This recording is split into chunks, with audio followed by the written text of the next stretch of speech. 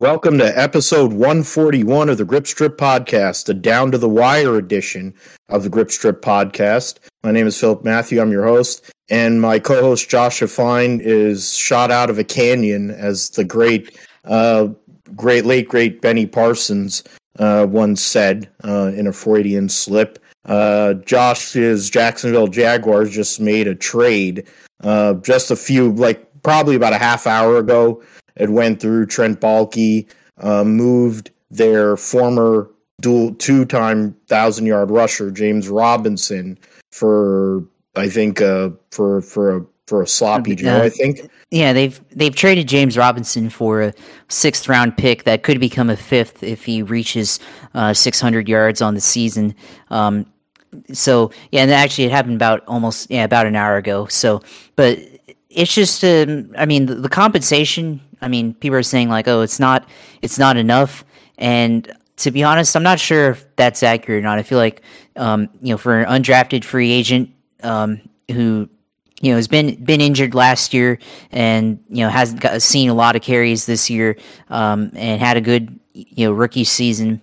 You set the record for most yards by an undrafted free agent for a running back, I think. But, regardless of that fact, I actually kind of do think the compensation is probably where it would have been, or where it needed to be. But the problem is that the move lacks a lot of foresight, because Travis Etienne, as good as he is so far, he's got a lot of speed, and he's been able to take runs to the outside. I don't trust him running up the middle just yet. He's in the preseason. He had some good carries up the middle, but regular season, just feel like he hasn't been as effective between the tackles as J-Rob has, because J-Rob, he doesn't have the speed, but he's got that ability to find the hole and make something of it, and that's why he's been so good. Is just a running back who somehow finds yards when there isn't, I guess,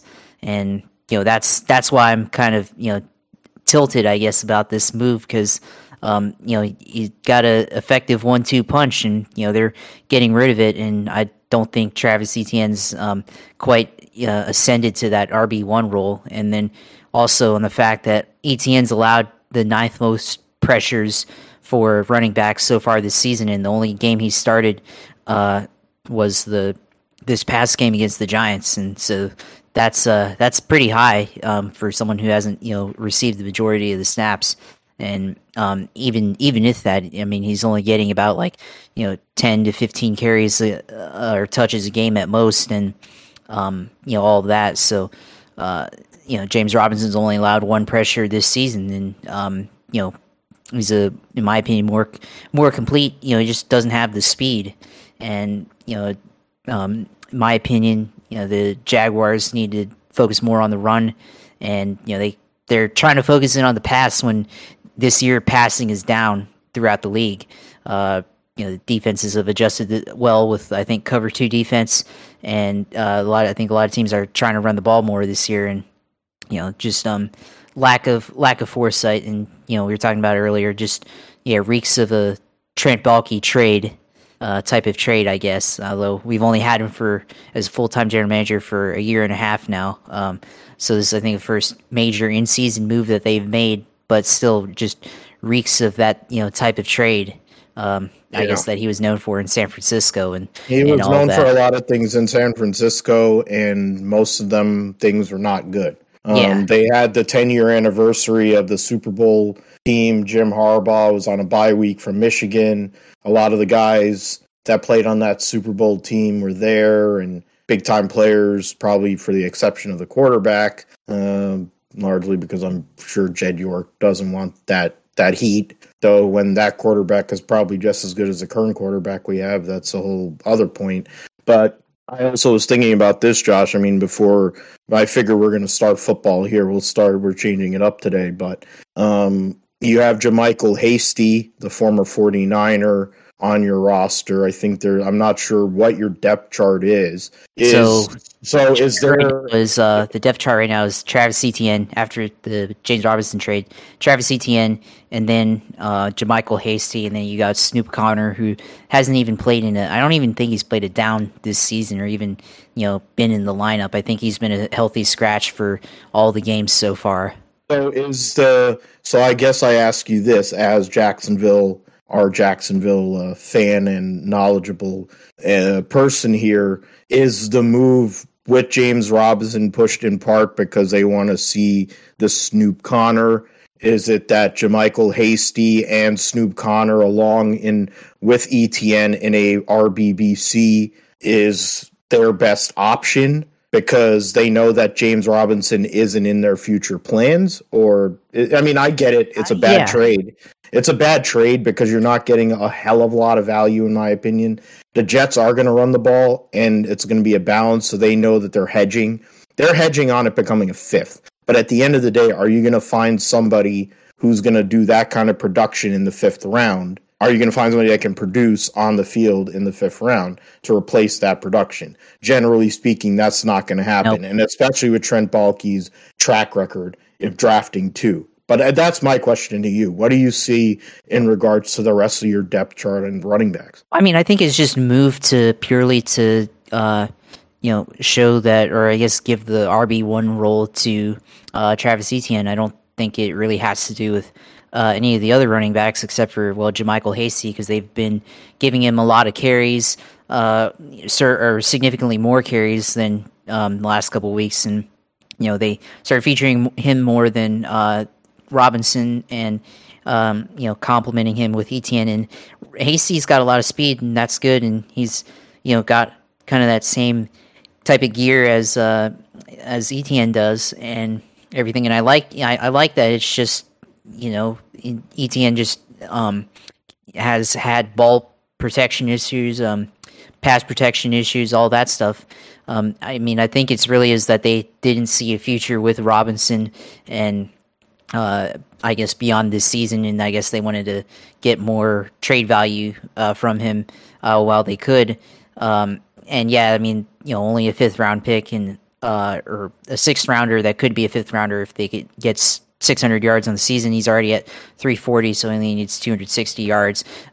So that's plenty of time throughout the rest of the season as long as he stays healthy to achieve that, and that becomes a fifth rounder. But the fifth rounder, I mean, day three pick, yeah, Baalke has not been good at day three picks so far, and most teams, day three, not really good round. Most teams aren't really good at picking in the third day of the draft, but the Jaguars especially have not been great at that either in this tenure. I mean, they had some pretty good steals in late rounds with the previous manager Caldwell, and Baalke just hasn't quite had that ability yet. And I mean, I guess you're a San Francisco fan, from prior years from your experience that his late round picks were not great. If anything, so most of his draft picks were not good because he had a thing with drafting guys that were hurt and putting them on ice and thinking they'd come back. And the Niner current regime is dealing with that when they traded DeForest Buckner for a first round draft pick, which they used on now I'm forgetting his name, the defensive tackle. Give me a second here. Yeah, not Buckner, because they traded him to essentially draft this guy. And Armstead they kept instead of Buckner too. That's another one that was just a terrible. I mean, I get that he's a good person, he's great in the area, but he's just not that good of a player. And now that they don't have him, I mean, we're going to get into that in a minute here once we're done talking about the Jacksonville side. I know there's more for you to talk about since Jaguars ended up losing a close game to the New York Giants, which is crazy to say that the New York Giants are 6-1. Javon Kinlaw, that's who. So it's a similar kind of pattern in a sense. I'm not sure based on the last couple of years how many of those injury guys he's drafted, but his his awareness and evaluation of talent is questionable. You're not going to question what they did number one last year, and drafting his teammate wasn't a bad move either. At the end of the day, they're both dynamic players, and they have tons of ability and potential. Now, whether that ever gets shown, we have, I guess, another couple of years, 2.5 years to find out in regards, or maybe 3.5 years to find out in regards to both Trevor Lawrence and Travis Etienne. But after that, you have some defensive guys you drafted this year, Devin Lloyd. Your defense has been really good. It's been pretty good for most weeks. It's tough. You have to be able to close the deal. And, yesterday going against a tough New York Giants team who just kind of grinds, it's asking a lot. Daniel Jones has become a different person all of a sudden. He's become like somebody who went to QB camp with the Mannings. Oh, wait, that's right, he did. And he looked like a sieve, and now all of a sudden he looks like he's going to get franchise tagged along with Lamar Jackson, maybe a few other people at the quarterback position. But it's not like the Jaguars weren't that they were in that game. Every Giants game comes down, it's a one-possession game. And that's where a lot of teams are. If you can't win those one-possession games, you might be looking for a job. If you win those one-possession games, you make the playoffs, but there's no guarantee that you're going to last once you get there. The Giants are in a very tough division. 3 of the 4 teams in that division are winning records. The Washington Generals beat Aaron. I'm about to name my team. One of my teams, Aaron's Ayahuasca. But the fact of the matter is, what are your thoughts on the game yesterday?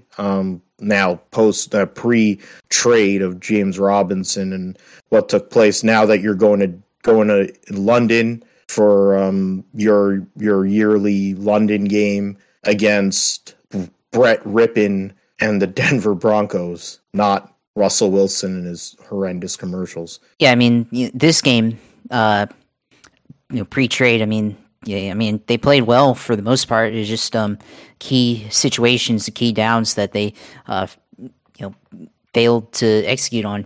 Travis Etienne fumbled in the red zone, and like I said earlier, that's a problem. And that's why he's in my opinion, still just a complimentary piece, and that answers your question of whether you trade Robinson or not. Is the other guy still fumbles and everything, and didn't even get touched either when he fumbled. He said I guess the ball hit his knee or his knee hit the ball and popped it out as he was getting tackled. So there's your answer there. But that happened, and then Travis, or I keep saying Travis, but because they have the TR prefix to their name, but Trevor went and missed Zay Jones on a deep over route that could have gotten a touchdown, and then they had a 2nd and 5 that with end around reverse with Christian Kirk in the fourth quarter that got stopped short for a loss. People were complaining about the spot of the ball, kind of questionable, but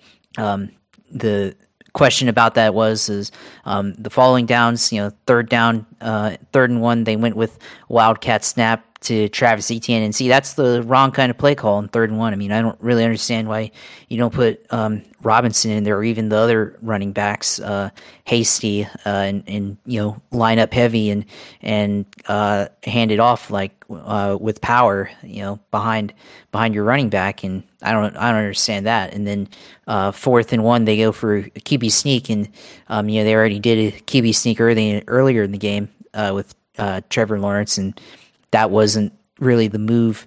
Doing it again like that, if you do it with repetition, the other team's going to figure it out, and the Giants were ready for it that time after not stopping it earlier in the game. So, and then on top of that, Doug Peterson had the opportunity to kick a field goal to go up 7, and instead, they go up, turn it over on downs, and then the Giants go and get a touchdown after that, and then flips the game right there, that type of swing, and then from there, Jaguars almost came away with the victory at the end with Christian Kirk getting stopped at the 1 yard line. But another factor to bring into that is the Jaguars don't have a number one wide receiver.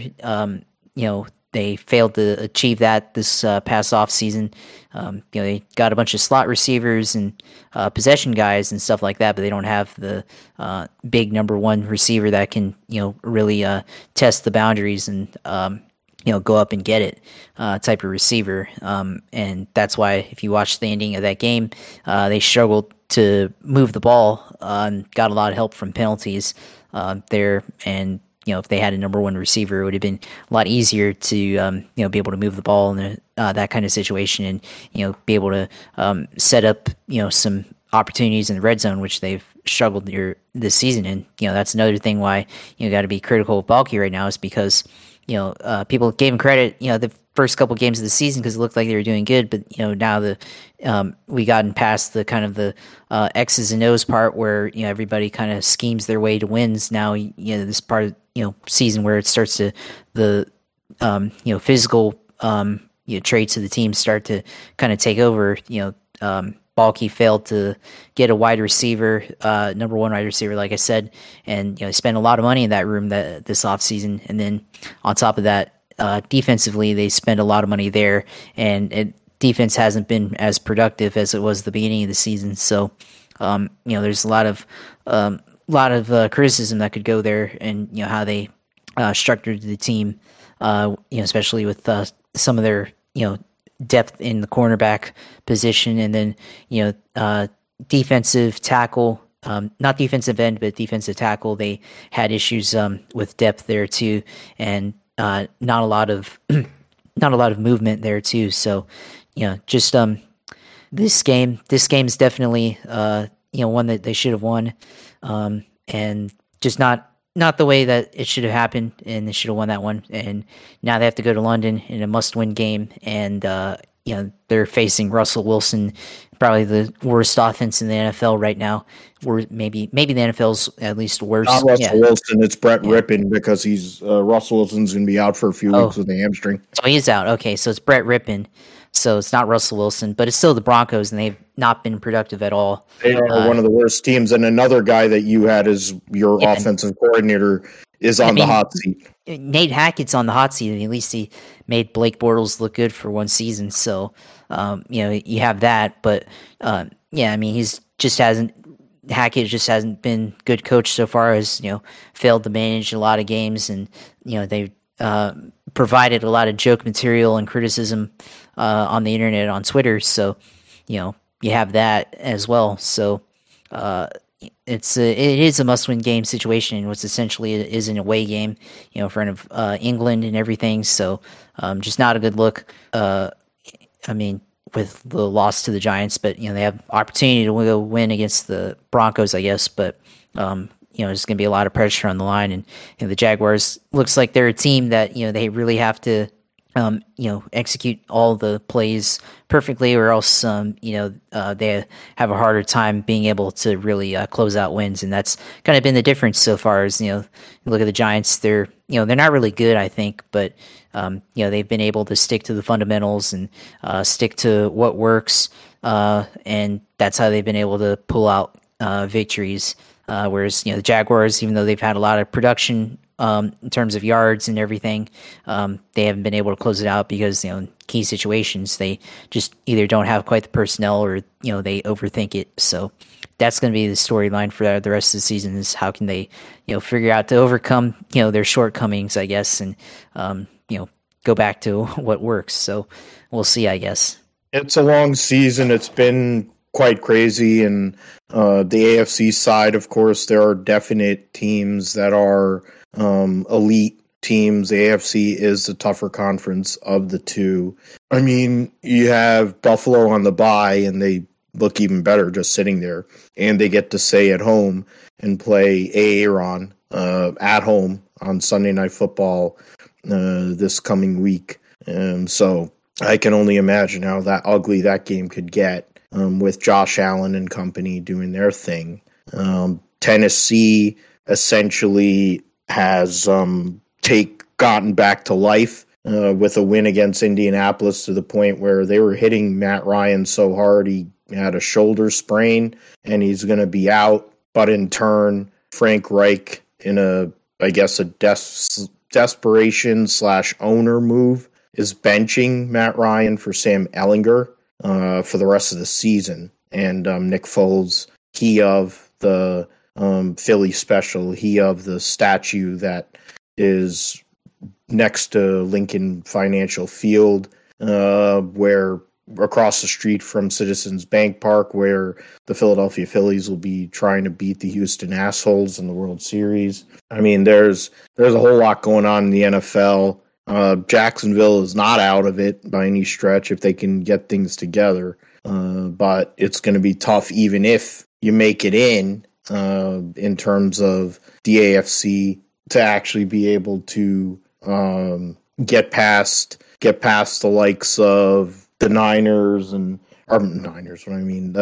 Bills and Kansas City. They are so much better than the rest of the teams. It's like a different world. The Niners got baptized by Kermit the Frog, and it wasn't even close. We get Christian McCaffrey, which was a huge boost, huge jolt to this roster and to this team with everything that's been going on. And they come out and lay a fucking egg.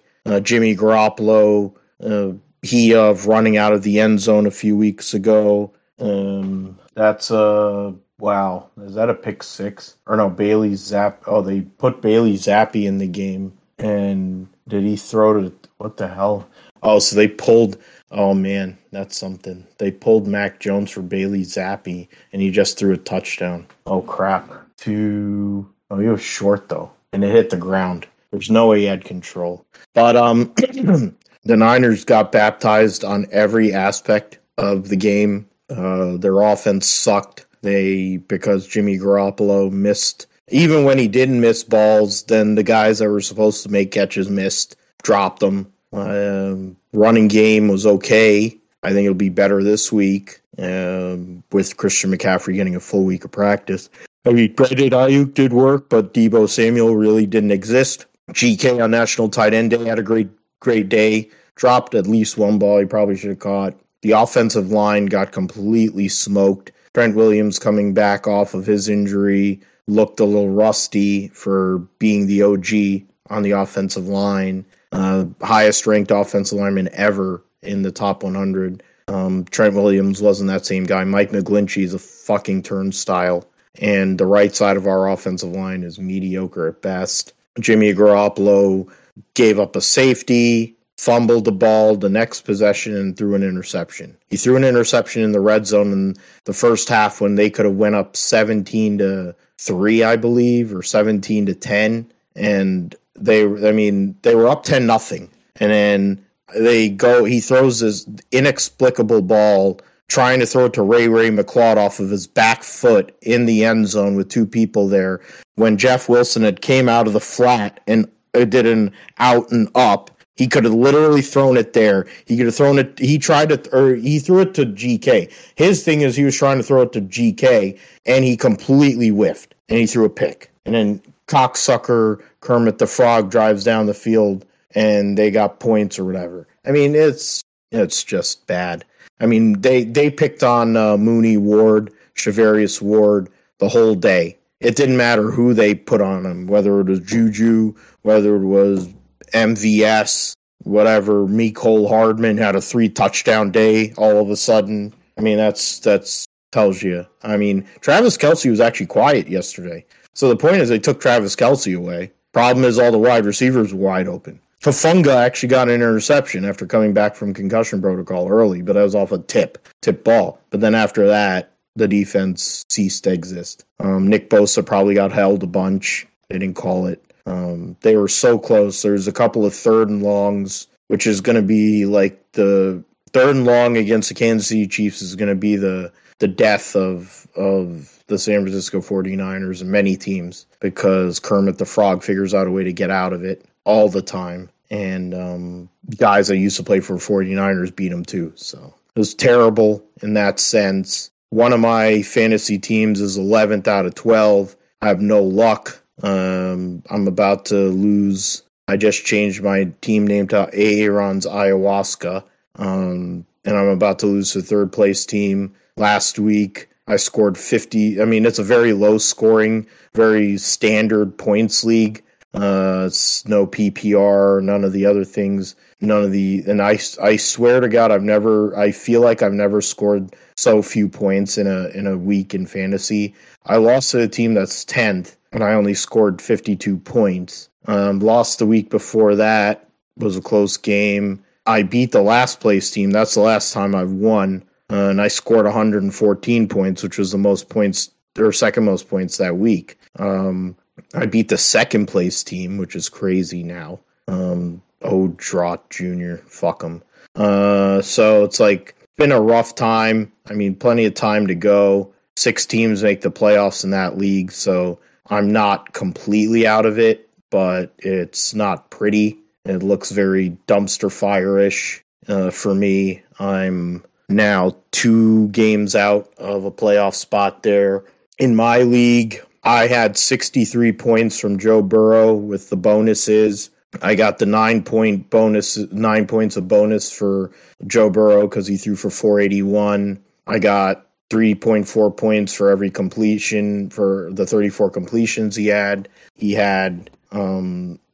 rushed for 20 yards and a rush touchdown, 4 touchdowns. And because the team I'm playing, Steve, has Patrick Mahomes and his wide receivers did something, because both of my wide receivers, I'll tell you, Josh, I don't know about you. I don't know if you've ever seen where both of your wide receivers go for 2 receptions, 12 yards, and both get hurt and get eliminated out of the game. That's what happened to me. Never seen that before. Well, it happened to me. So Amon-Ra St. Brown got knocked out. Nobody knows where, when, or how. And then the Detroit Lions ceased to exist. After returning from whatever injury, he had concussion, something. He was on concussion protocol now. I don't know. It was some other injury. Then DK Metcalf hurt his knee or leg or something.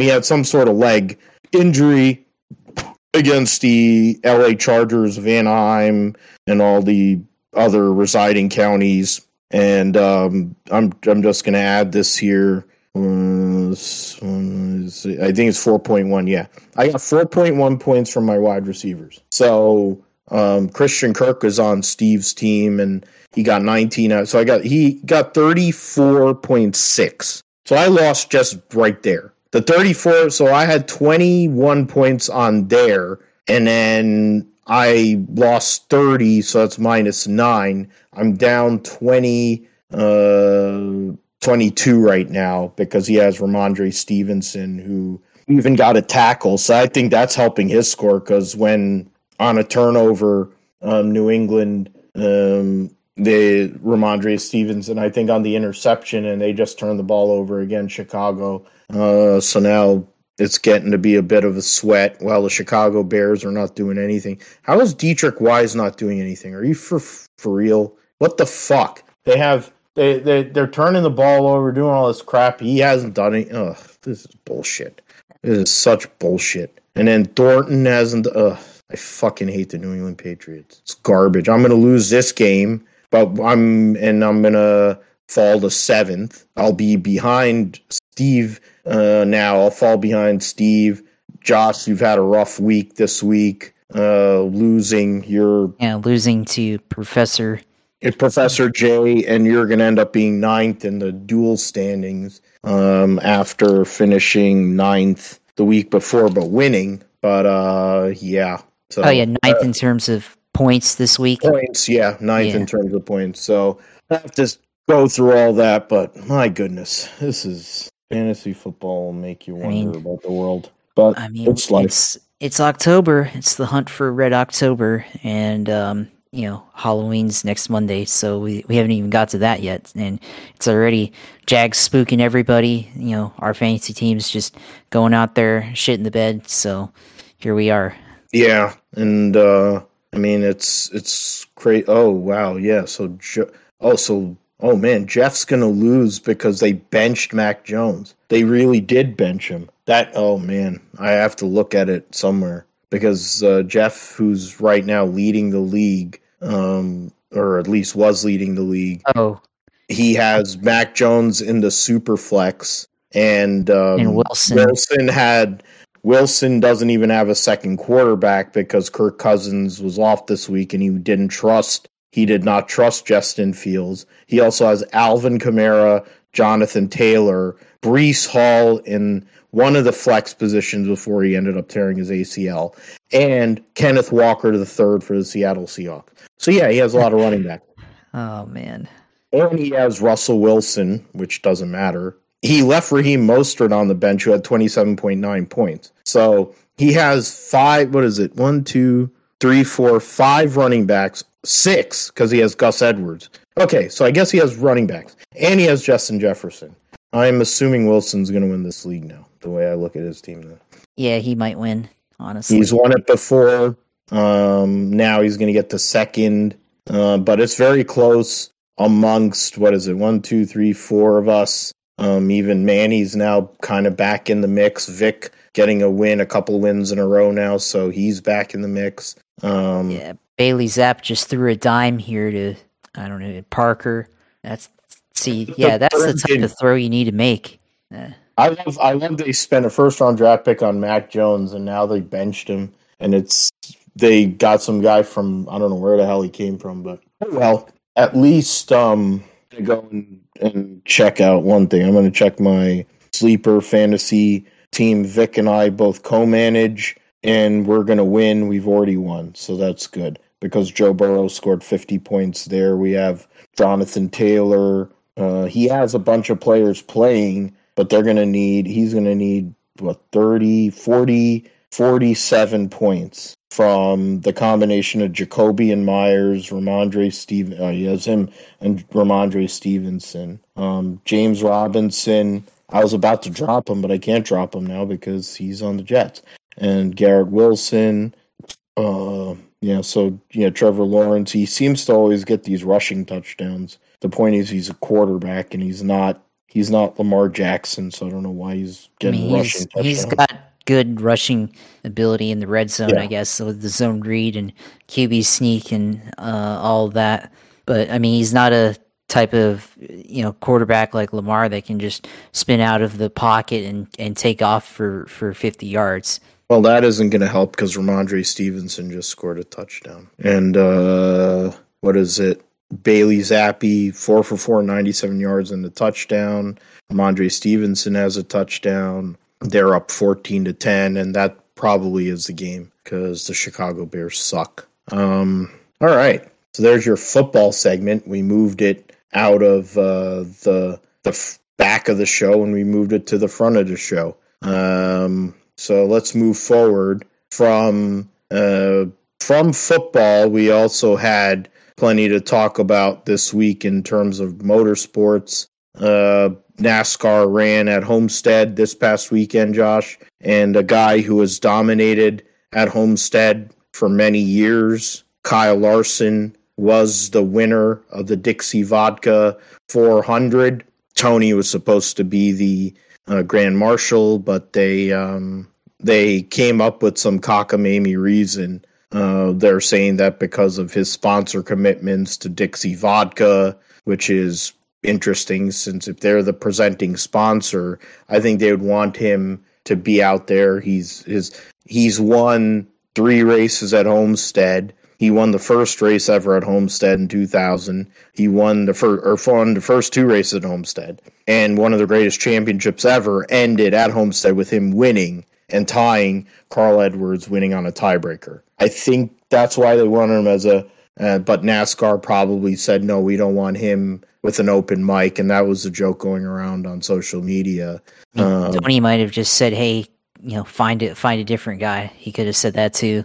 Yeah, he could have done anything. It's Tony Stewart. I get it. I say that as a Tony Stewart diehard. So, but his team didn't really do a hell of a lot. Hendrick Motorsports did, though. Kyle Larson dominated the show. It's not shocking to me after the qualifying. when he was up front. He qualified fastest in the first round, but didn't put a lap together in the second round. His teammate, pedophile lover Byron, won the pole, former winner at Homestead. But Kyle Larson won both stages, led the most laps, maximum points. He looked like the guy that won 10 races in the championship last year. And it's interesting since his teammates, or at least his one teammate, is scuffling. I mean, this wasn't a great day for the playoff drivers, to be fair, outside of Ross Chastain. Even Denny Hamlin. There's only 3 playoff drivers because they count Kyle Larson with the owner's points, and he's in the championship. He'll be in the championship 4, along with Joey Logano, at Phoenix for the owner's championship. So there is a possibility where Hendrick could win both the drivers and owner's championship with 2 different drivers, because now that's a possibility. It was an interesting day, though, Josh. Outside of Kyle Larson, a lot of stuff went on with these playoff guys. Most of them struggled, finished outside of the top 10. 1, 2, 3, 4, 5 of them, 7 or 6 of them outside of the top 10. And but Kyle Larson dominated at a track where he has been very, very good his whole career. He finally got that elusive victory at Homestead. Yeah, Kyle Larson, over the years, we've seen what he's been able to do at Homestead, and how he's able to run the high line, so close to the wall. And there's been times where he had the race won and something happened, or he just hit the wall too much, and something caused him to not win. So finally was able to put it all together and win here at Homestead, and just put on a masterclass and of a race. And you saw the first stage ending over 10 seconds of a lead, and the second stage had a big lead as well at the end of that. So just a thoroughly dominating performance by Kyle Larson. The third stage, he got a little bit behind, in the mid pack, and had to fend off AJ Allmendinger for a couple spots. Then went up and was able to pass for second against Ross Chastain, and then was able to challenge Martin Truex Jr. for the lead, and then ended up, I guess they accidentally got in together in the pits. Although I think that's I think Truex had begun to miss his pit and then had to suddenly slow down, and then Larson kind of ran into him there. So more of incidental contact. I don't think nobody's going to potentially wreck anybody.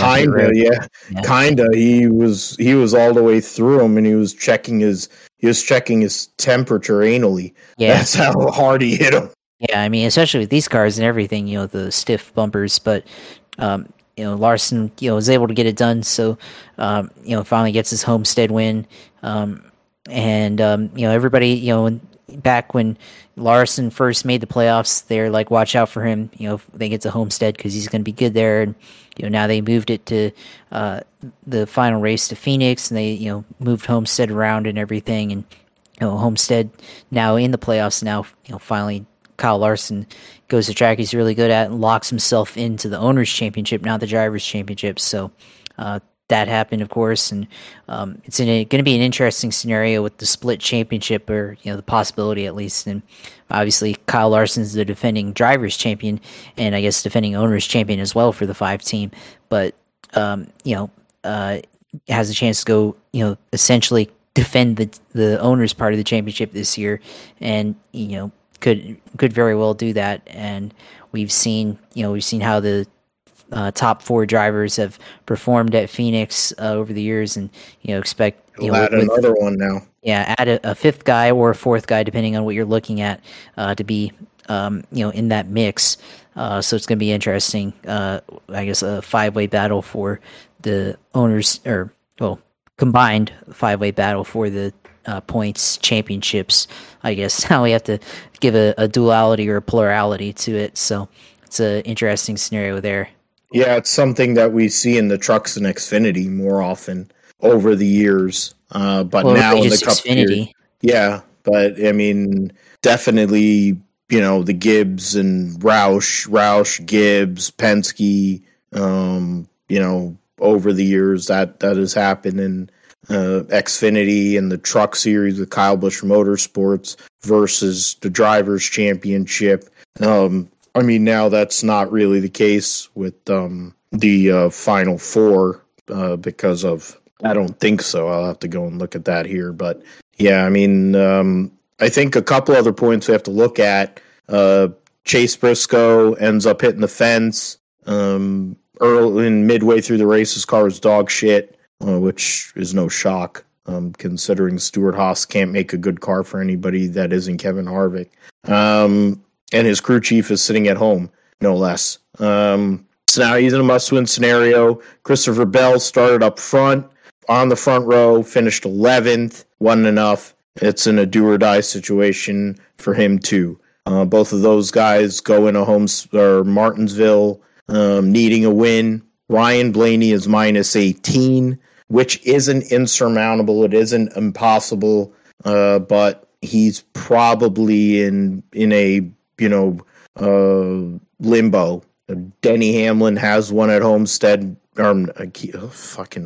He's won at Martinsville many times before. He's a Virginia guy, short track guy. He is somebody who can win in this spot. The points going into next week, of course, Logano's in after finishing 18th, but he still won. He won last week to lock himself in to the Phoenix finale. And Ross Chastain's plus 19. Chase Elliott is plus 11. William Byron has 5 points ahead of Denny Hamlin. So Chase Elliott has not had a great playoff. He got lucky, won Talladega. His playoff has been pretty mediocre. It's proof positive to the regular season format of winning stages and winning races and getting the playoff points, because if it wasn't for all that, you look at how many playoff points he brings to the table here. If he didn't have that, Chase Elliott would be in deep trouble. He has 46 playoff points, and the current situation is he is plus the 20 and 13, 24. He's plus 24, or not even plus 24. He's plus 11 over Denny Hamlin, who had only 13 playoff points. So that's 33. Yeah. He has 11 on Denny Hamlin, and he's plus 33 over the regular season. So it kind of gives credence to actually performing well in the regular season, especially in a year as crazy as this year has been, where being able to go and have those points, he needed them because he has not performed well during this playoff at all. Clyde only finished 14th yesterday. You're going into,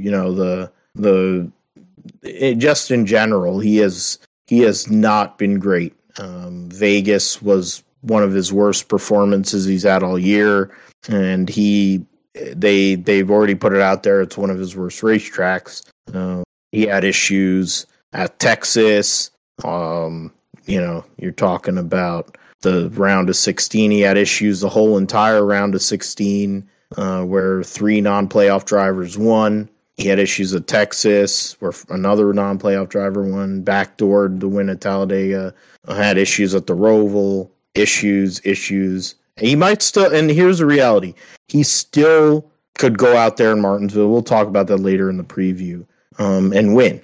Might win the next 2 races. He's done it before. That's how he won his championship a couple of years ago. But what's to say that he's running well enough to do that? We're not seeing that. William Byron, whatever. I don't think he really belongs. He's done enough, but this Martinsville race, considering how bad it's probably going to be with how cold it's going to be and lack of passing, the strategy and who makes the right calls is really going to play a role. Track position is going to be key. There might be a lot of destruction, and that's entirely possible. It might be a demo derby because the Truck Series isn't there and ARCA ain't there, so they need a demo derby. I feel like there might be 2 demo derbies this weekend, both in Xfinity and Cup, but that's the only way things are going to change. Hendrick is in a position where they can possibly win both titles and make something happen. I guess the Bears scored a touchdown. Yeah. So, I mean, I was talking about how we talked about the points, so I brought that up. The one thing I wanted to bring up before we move on, or a couple things I want to bring up before we move on. I mean, 23XI having 2 fill-in drivers, they both qualified really well, but kind of proves a point to some people that maybe the guys that they have running for them regularly aren't so bad. Of course, Kurt Busch is not going to be racing a car anytime soon, at least not this year. And Darrell Wallace Jr. was sitting at home due to his suspension. So the narrative about how bad it went for Kyle Larson, it fit for those people going and winning at Homestead. But his car was fast, but it ended up in the fence. And John Hunter Nemechek, all respect to him and his ability, wasn't able to bring that thing home in a decent position, just like Ty Gibbs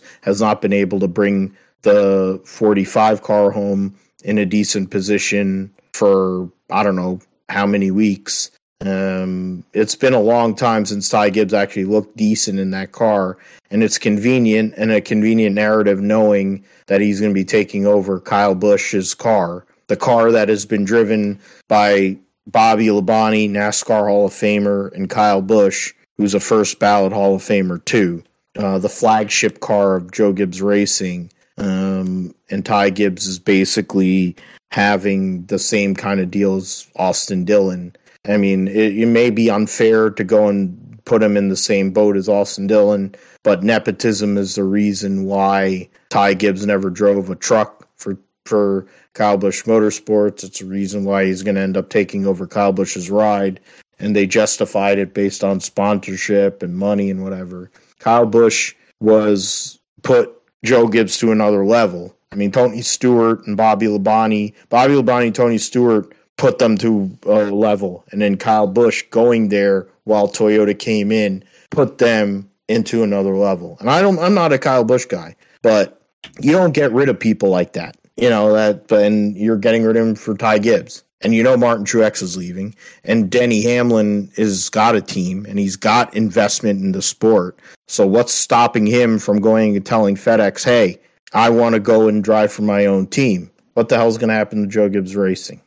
So Darrell Wallace Jr. was sitting at home, and that team didn't really do much anything. But A.J. Allmendinger, that's the one thing I want to ask you, Josh. A.J. Allmendinger, in the Xfinity Series, it's kind of tight for him to possibly, which we're going to get to in a minute. But he is on 6 consecutive top 10 finishes in the Cup Series in the race. 6 consecutive top 10 finishes. And he is going to be driving full-time next year. We've mentioned it on this show that if he was in that car all year, they would have made the playoffs. And this is proof positive. He had a chance to win this race. He got in a race with Ross Chastain, a former teammate of his, late. Couldn't clear him. He kind of probably laid over for Chastain, knowing that Chastain's in the final 8. But A.J. Allmendinger, man, that's crazy. To be a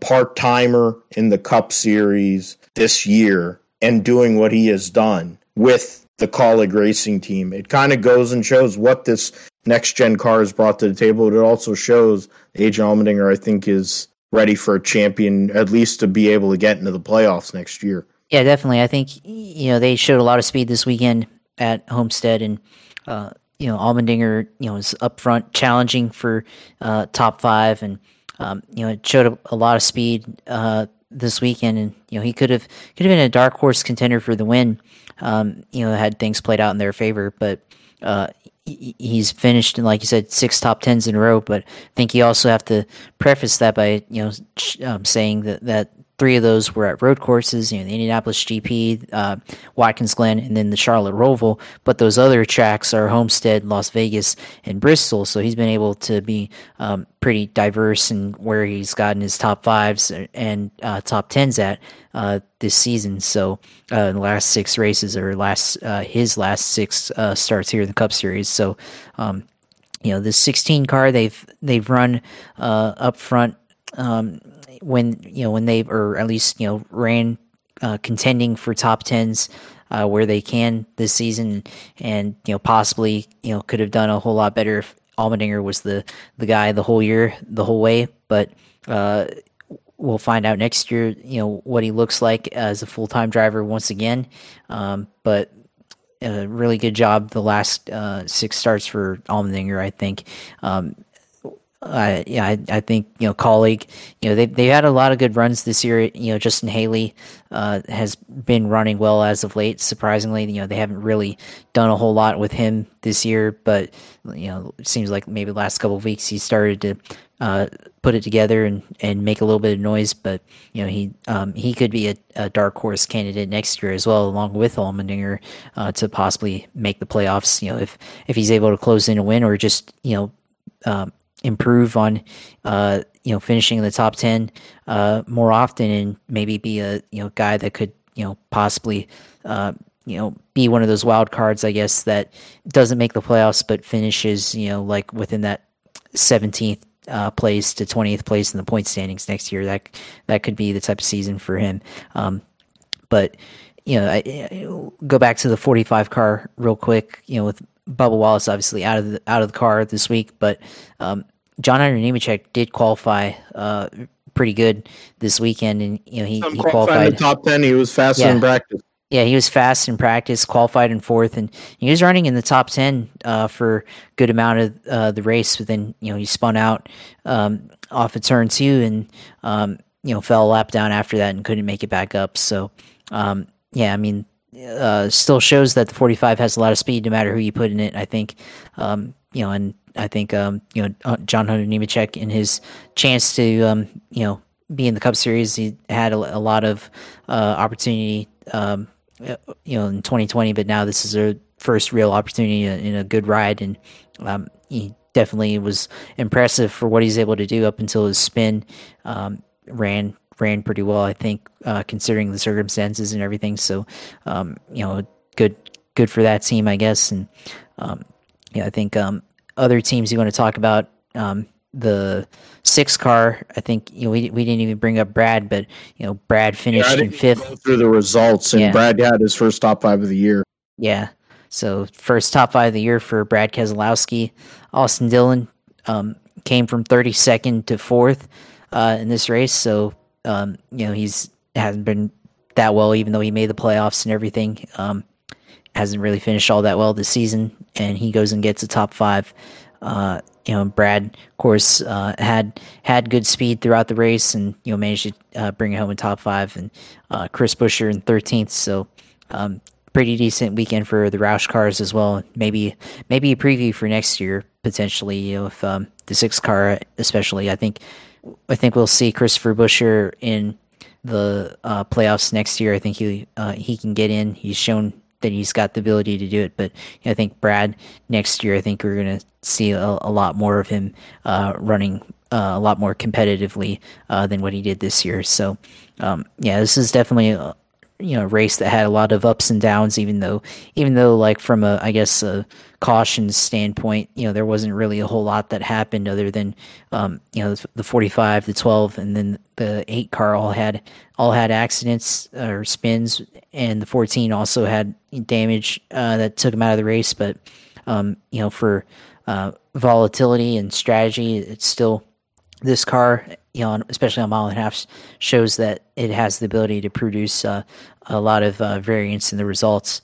Yeah, it's definitely the case. I mean, it wasn't the most exciting race, but there's more variability here with Xfinity, with the Cup Series, with this new car. I'll just get into the results before we move on to Xfinity, which was also basically a runaway.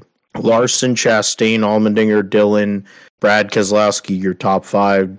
Martin Truex was leading before that final pit stop got moved because he missed his pit stall, whatever. Larson got into him, whatever. Finished 6th, came all the way back. Hamlin 7th, which could be key. Honestly, he passed Denny Hamlin and didn't lay over there, which we're going to get into in terms of teammates and helping each other. That 1 point could be key.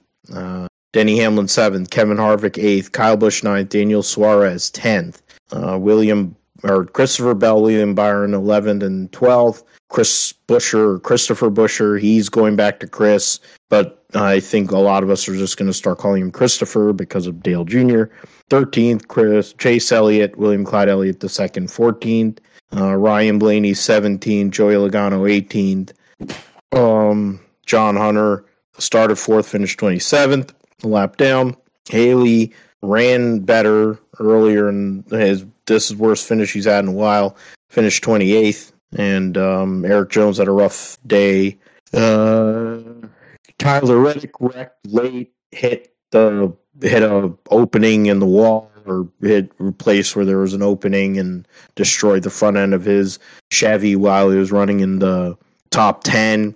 Chase Briscoe finished dead last. So he's going to need a win. Christopher Bell's going to need a win. And it's kind of borderline whether Ryan Blaney, he might need a win as well. Xfinity Series race at Homestead was Noah Gragson, 8th win of the season for him. Contender Boats 300 winner. So now 2 junior motorsports drivers are locked into the championship. He has more playoff points than anybody. Right now, the point, you have to go to the point. So right now he's in, Josh Berry's in, Ty Gibbs is plus 30 over the cut, AJ Allmendinger is plus 5 over Justin Allgaier. There's a possibility where it's entirely possible where it could be an all junior motorsports Final Four if, say, Sam Mayer goes and wins his first career race and Justin Allgaier outscores AJ Allmendinger. It could be an all junior motorsports Final Four at Phoenix, which would be interesting for Dale Jr. to handle as a announcer. But in terms of what things are going, I mean, Ty Gibbs, it would need to be pretty crazy for Ty Gibbs to fall out of this playoff. But hey, Chris, stranger things have happened. He's plus 30, AJ Allmendinger plus 5. Overall, Allgaier, Austin Hill is minus 7 off the cut line, which is AJ Allmendinger. Mayer and Jones need to win. Jones, of course, won at Martinsville. I keep on saying Homestead. At Martinsville earlier this year. But in terms of Gragson, he won both stages, led 127 laps, maximized his points. Second most laps led was Trevor Bayne with 46, who qualified on pole. Austin Hill was third most laps led, finished 9th. A lot of the playoff guys were right in the mix in the top 11. The only, Josh Berry finished 11th. Brandon Jones finished 15th. Otherwise, every person that's still got some sort of playoff involvement finished in the top 10. Gragson, Gibbs, Allmendinger, Hemrick, Mayer, the top 5. Bayne, Chandler Smith driving the Sam Hunt 26, finished 7th. Riley Herbst was involved in an early wreck, came back for 8th. Austin Hill, Justin Allgaier.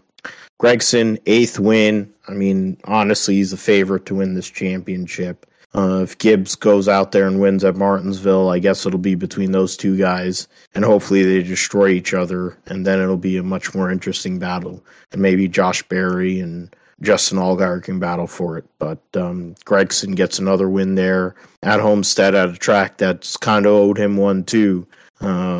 He's been in a championship 4 in the Truck Series there. He's given away races there in the Xfinity Series, but he did what he had to do on Saturday. Yeah, I'm sorry. Yeah, Noah Gragson goes out and wins, and locks himself into the championship 4.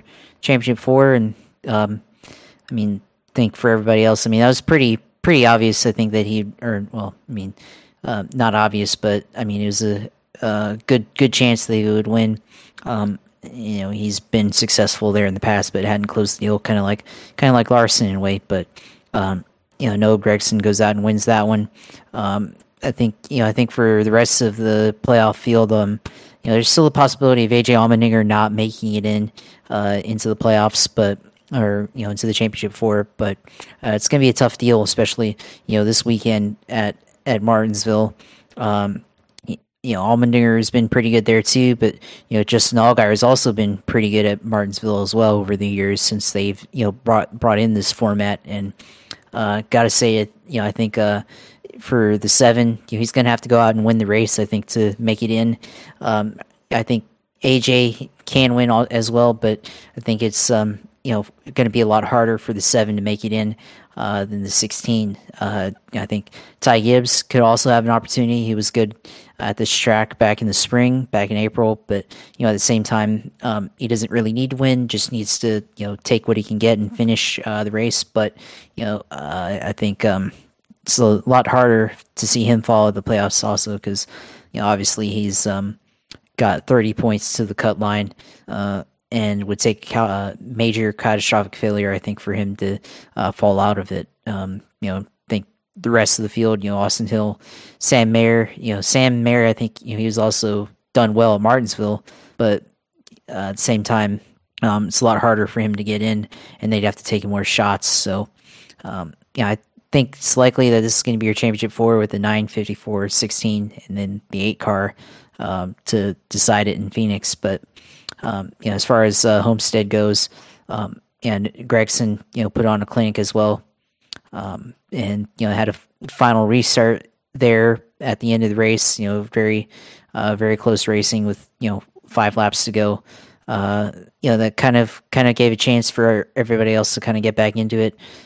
Gibbs and Allmendinger both could have had chances, I guess, to win, but they just didn't have the pace that Ty Gibbs or that Noah Gragson did. So, this race, not a whole lot happened, but I think the best team at the end of the day won, and now we're going to see Gragson have an opportunity to go win the championship here in Phoenix, and he's already won there in the past, obviously back in April or in March. So there's a possibility that we see Noah Gragson win the championship this year, and it's going to be hard to bet against him, I think. Especially with how the way he's been this year with Junior Motorsports. But we'll have to see what happens. Next week at Martinsville. Obviously, you still want to keep the momentum up and not lose any of it, even if you're already locked in. So we'll see what happens this weekend at Martinsville, and once we get the field locked in and ready for Phoenix in the following week after. Yeah, and that's the thing. I figure, like you said, that Allgaier has to win, and you think Allmendinger is going to make it. I feel like it's the other way around. I feel like Allmendinger has to win, and that Allgaier is going to make it in. So it's going to be interesting. There's actually going to be racing in that Xfinity race. There'll be a lot of carnage, but there's going to be a lot of racing in that race. Gibbs is really good there, and it gives the advantage to Ty Gibbs.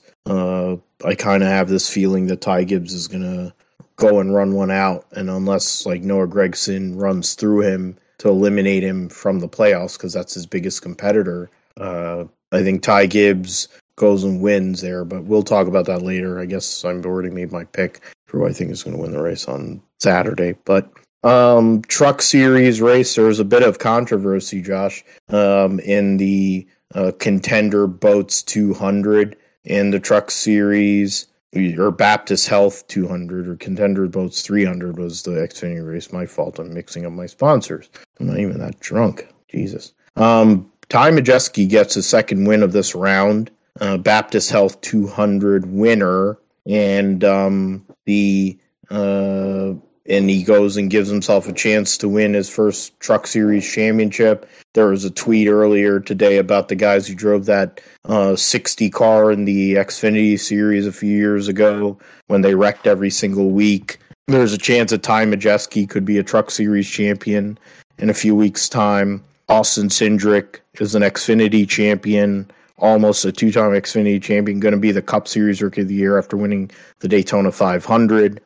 Chase Briscoe won 9 races in the Xfinity Series 2 years ago. Won Rookie of the Year last year, is going to finish somewhere decent points wise, whether he makes the Final Four or not, as there's Diwali fireworks going off around me here. But the fireworks were at the race there wasn't a whole lot of action. Honestly, 3 people led. I mean, it was a very boring race. It's funny. They talk about how great the racing is at Homestead, but to be fair, if you hit the setup at Homestead, just like most 1.5 mile racetracks, you're going to get away. And when you don't have horsepower, or you just have a car that's that much better, a truck, you're not going to be able to fight it off. Majeski started from 18th. Didn't win either stage, but is in the top 5 of both stages. Zane Smith won the second stage. Ben Rhodes won the first stage, starting in second. Ryan Preece started on pole. He's somebody that there's a lot of intrigue about. But yeah, Majeski, Zane Smith, Stuart Friesen, Ryan Preece, Corey Heim, your top 5.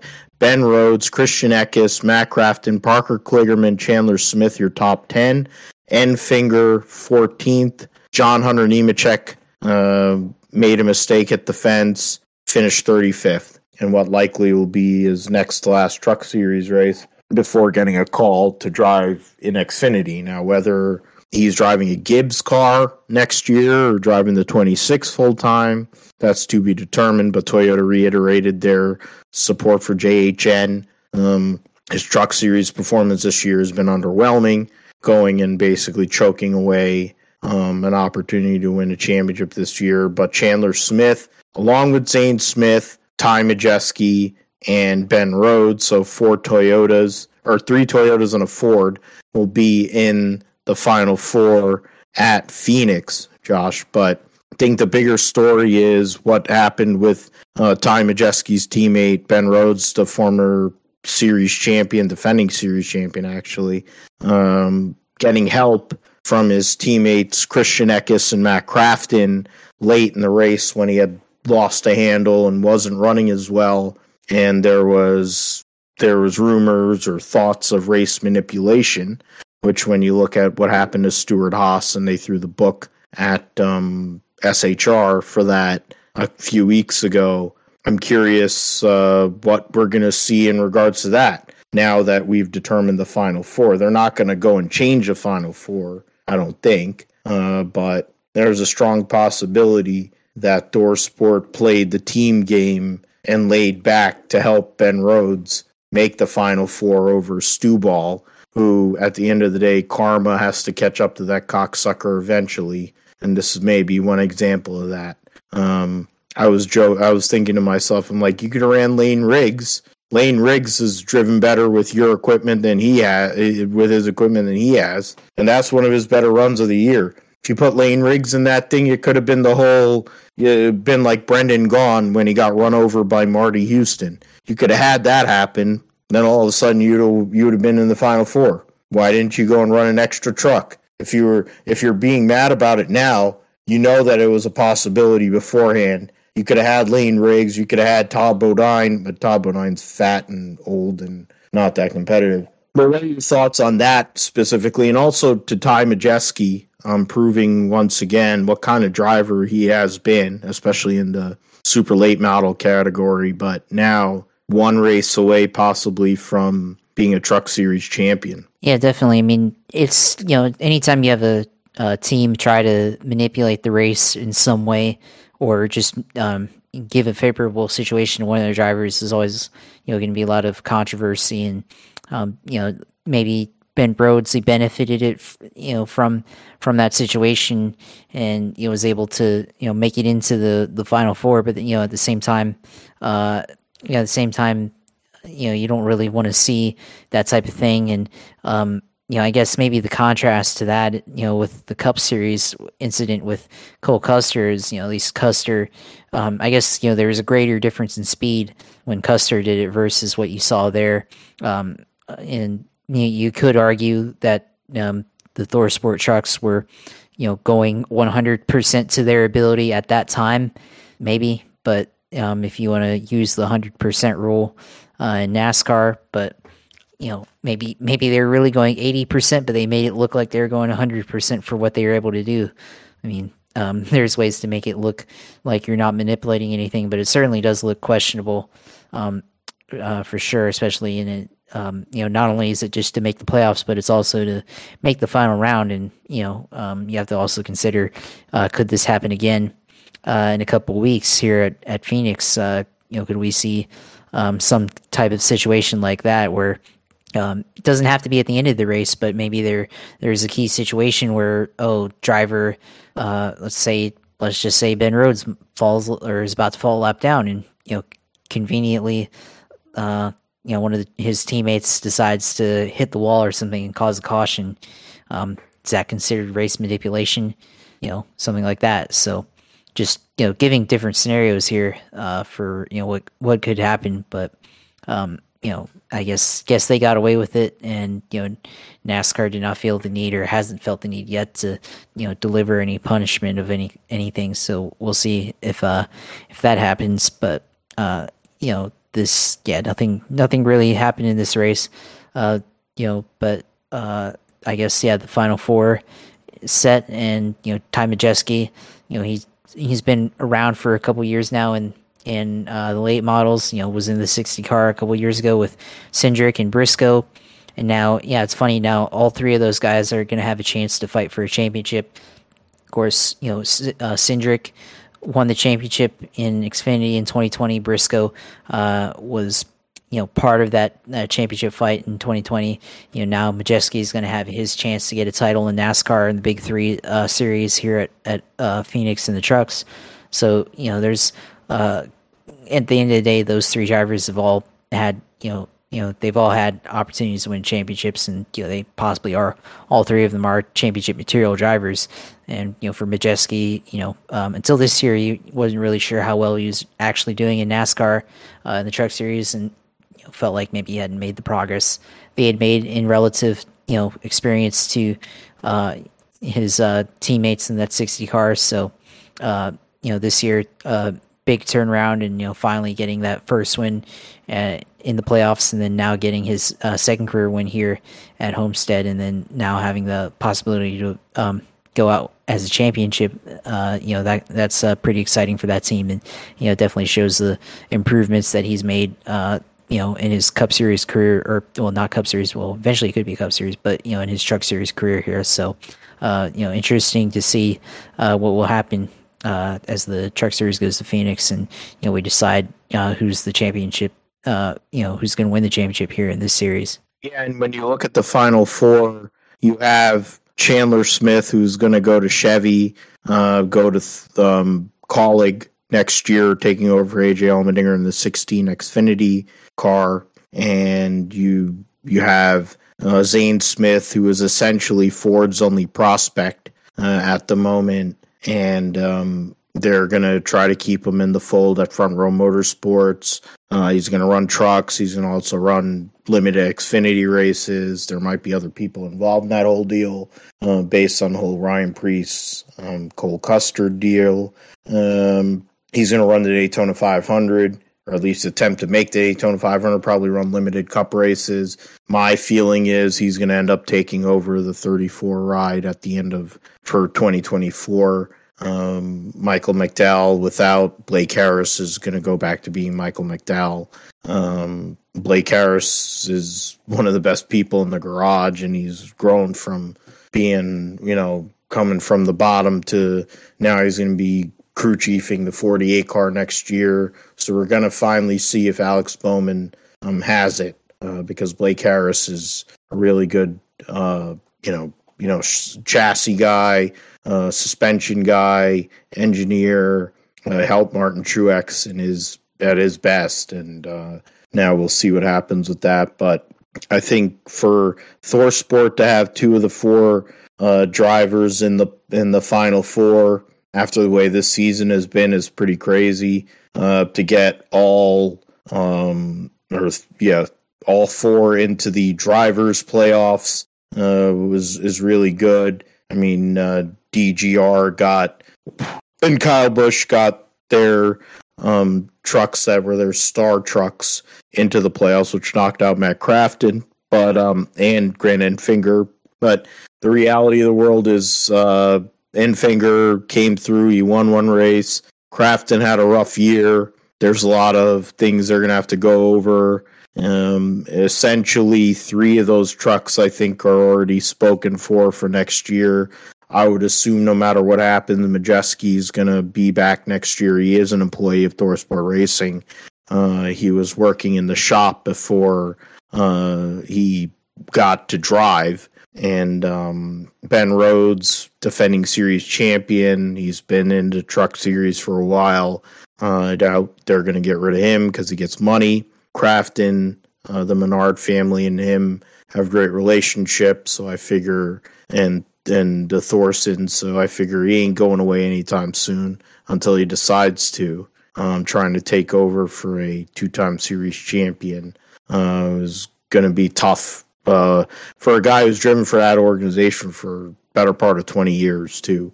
The question probably would be with the 98 truck with Christian Eckes because of the funding and all that, but that's something that's for the off season. We probably won't know for sure until next year, sometime late January, when how all that comes off. I mean, the truck series is gonna be a lot different next year, in the sense that I think for GMS, they're probably gonna have Daniel Dye in one of their trucks next year instead of that loser who wrecked every week, who was Jack Wood, and he sucks. Maybe Jack Wood goes to Kyle Busch Motorsports with the money he brings to the table.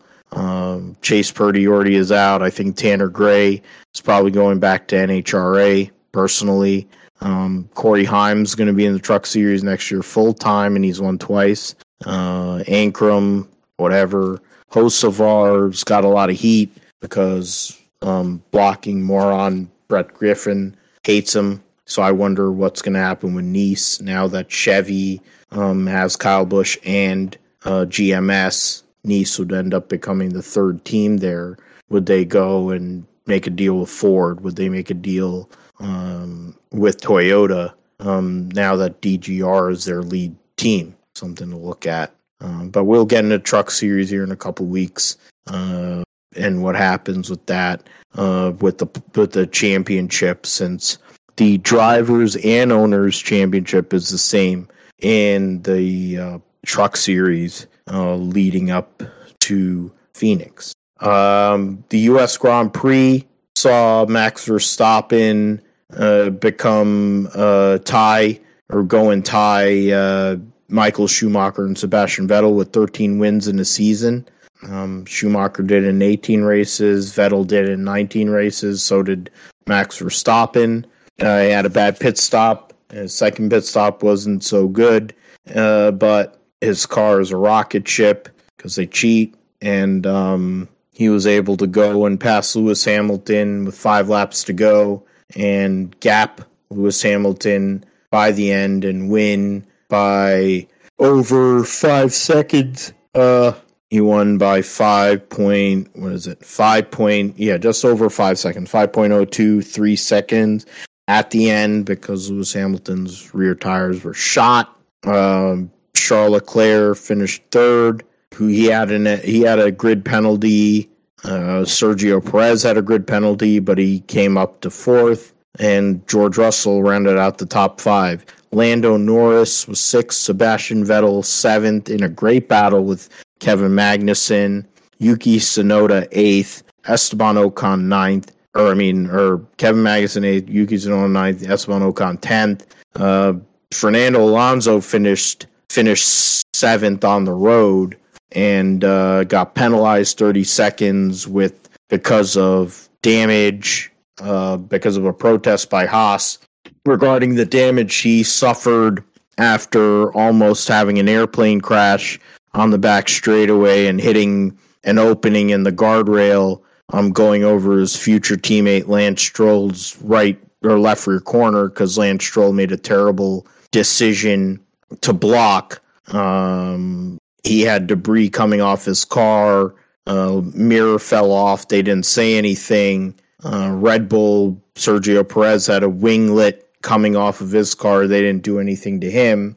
but Kevin Magnussen, in at least 3 occasions, has had to pit for the whatever, I think they call that the meatball flag, the orange flag, orange circle on the black background because of unsafe driving around with unsafe parts flying around, while you got a Red Bull doing that and an Alpine, and they didn't make the same call. So Gunther Steiner and company put in that protest, which led to the 30-second penalty for Fred Alonso.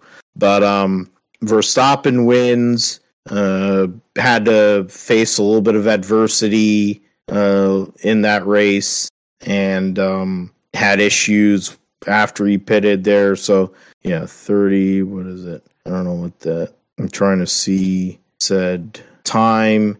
Yeah, so his first pit stop was 23 total from in to out, was 23.86 seconds. His second pit stop, because of the issues they had, was 32.254. So 9 seconds slower, but in the end, the guy, credibility-wise in regards to how legitimate his championships are, they have the best car. He's been the best driver this year.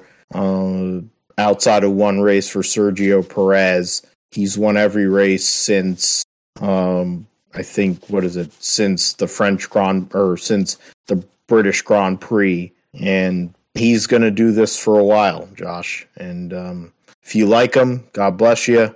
He's a cocksucker, but he's a really good race car driver, and his team's full of cocksuckers. But in a weekend where Dietrich Mateschitz, whatever, passed away, the guy who made Red Bull and got him into motorsport, it's kind of poetic that he goes and wins this race, coming back. They win the Constructors' Championship for the first time in 9 years. A lot of things went into it, but Max Verstappen and that car are at a different level right now. Yeah, they're at a different level, and at least Verstappen had the race for it this time. It wasn't a completely a clinic like what he has had the last couple of races, but he had to go through Lewis Hamilton the closing laps to be able to win this race, and Lewis put up a fight for a couple of laps, but then Verstappen just had better pace, better tires, and was able to pull out the victory there. So nothing really Lewis could do about it other than to be able to try and defend his position, and he was able to do as much as he could, and Verstappen still ended up winning the race. But Verstappen had a slow pit stop and left front wheel gun, gave up 11.1 seconds, and then lost the lead to Leclerc, and lost behind Hamilton, 7 seconds behind Hamilton. But at least Hamilton had a bit of a window to operate with. Leclerc and Verstappen both battling for position for a bit, bought Lewis some time, but at the end of the day, Verstappen just had better pace overall, and he's able to get up to Hamilton on 3 or 4 laps to go and pass him for the win. So that's how that game ended, or how that race ended. Of course, the other thing about that is the big incident with Alonso and with Lance Stroll. Lance Stroll tried to block Alonso. Alonso had the opportunity to pass at the long straight, but he gets pirouetted into the air, kind of like Marcus Ericsson at Nashville, and still somehow manages to finish 7th before the penalties, so before the 30-second penalty that he had.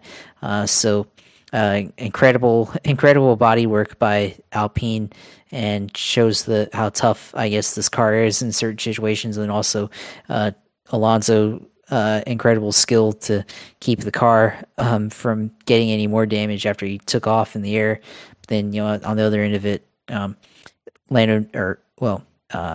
Lance Stroll, just not a good decision, that he made there, and definitely probably, deserves some criticism for that type of move. And Stewart's gonna have to investigate that move if they haven't already. So, two safety cars in this race, also with Valtteri Bottas getting stuck in the gravel in turn 6.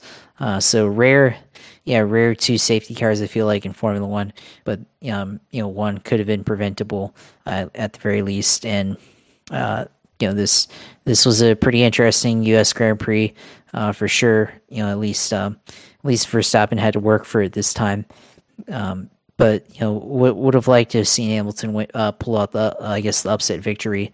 And would have been the first victory of the year for Mercedes. But then, on the other end of it, Red Bull gets their first constructors in 11 or 9 years. So it's been a long time coming since they last did it. But now they have an opportunity to go defend that title next year, and we'll see if they're able to do that. Of course, now teams, when they learned of the cost cap issue with Red Bull, now teams are going to probably try to exploit that. Mercedes seems like maybe they might be a team to look at trying to push the envelope when it comes to taking advantage of the cost cap.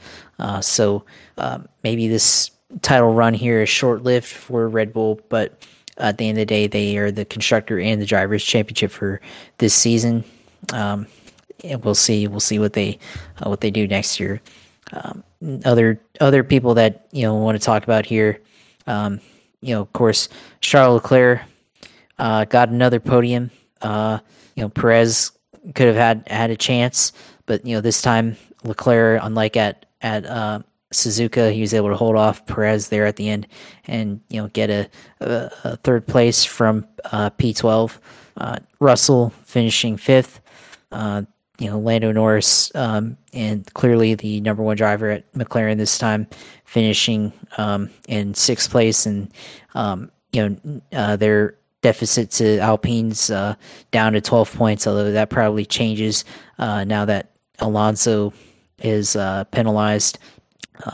And you also have to look at some of the other guys. Esteban 11th, so I think now that Alonso's been penalized to P15, now Esteban moves one spot ahead, so there's going to be a little bit of difference there for McLaren to get their deficit to Alpine in the points for the constructors standings. So that's going to be a storyline to keep in mind.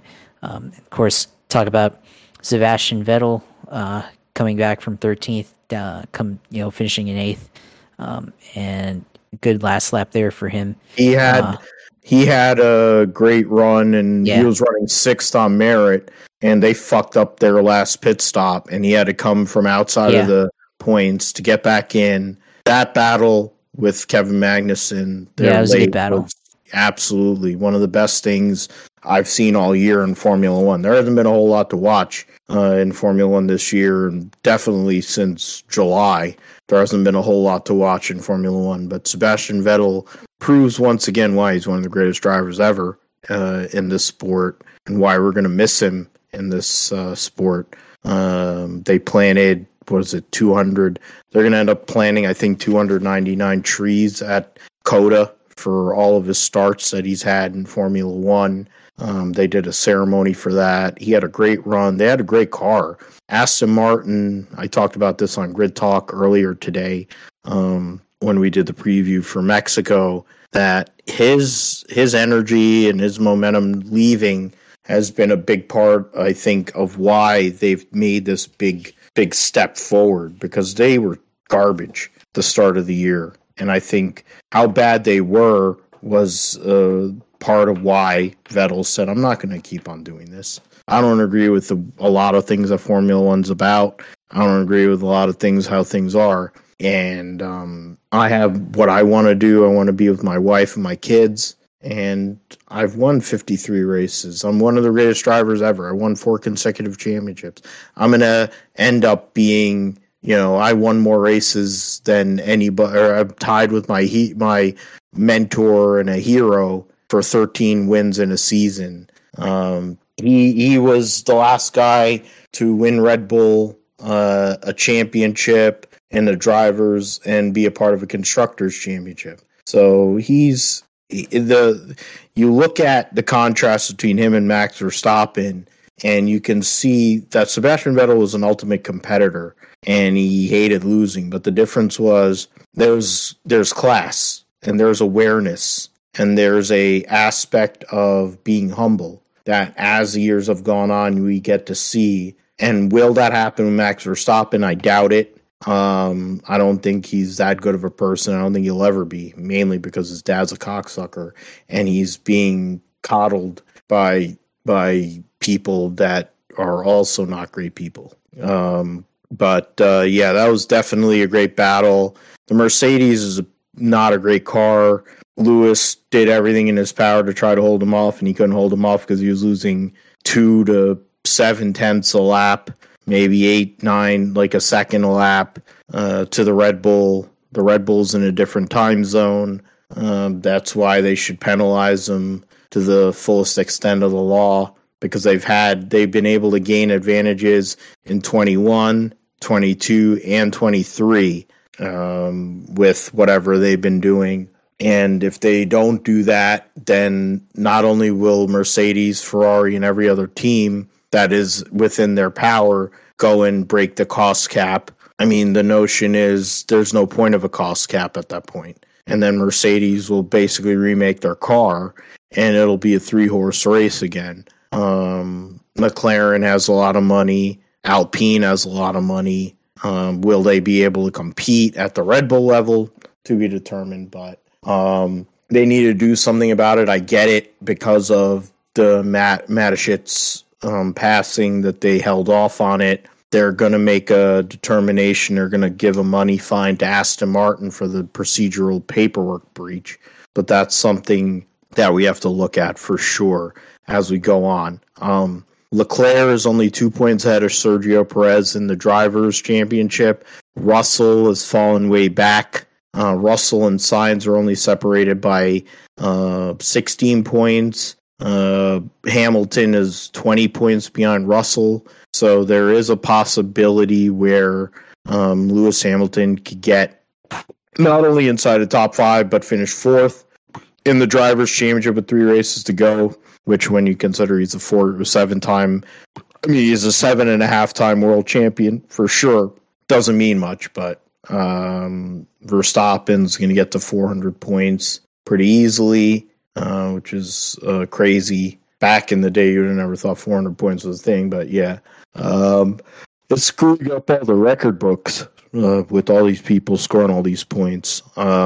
But yeah, that's the drivers' standings. In regards to constructors, Ferrari is 53 points ahead of Mercedes with 3 races to go. So more than likely the top 3 is set. Alpine is 6 points ahead of McLaren for 4th. Alfa Romeo is only 1 point ahead of Aston Martin. And then Haas is only 2 points ahead of AlphaTauri.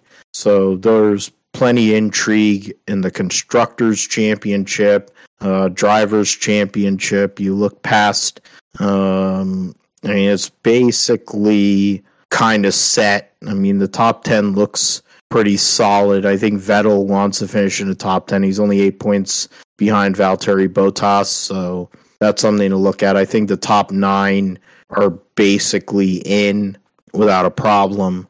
So that's where the real intrigue is from 10th on to see who's going to finish 10th in the drivers. Nicholas Latifi has the same amount of points scored as Nick DeVries, who's going to be on the grid next year, while Latifi may come to IndyCar. Valtteri Bottas also brought up how he may end up eventually one day go and run IndyCar. So that's something to see how that all works out. But what's it called here? Yeah. So that's Formula One. We will be previewing the Mexico Grand Prix of Mexico here shortly, but let's get through here. Go and do that. We'll do the roundup, GSP roundup coming up. First with the MotoGP Malaysian Grand Prix, Pecco Bagnaia winning in a last lap drafting duel with Enea Bastianini, his future teammate, I believe, right? Yeah, he's going to be his teammate next year, so that's going to be spicy. And Fabio Quartararo finishes third, 2.77 seconds behind. Marco Bezzecchi fourth, Alex Rins fifth, Jack Miller, Marc Marquez, Brad Binder, Johan Zarco, Aleix Espargaro, the top 10. The final race will be at Valencia in a couple weeks' time, and Pecco Bagnaia is 23 points ahead of Fabio Quartararo, the defending world champion.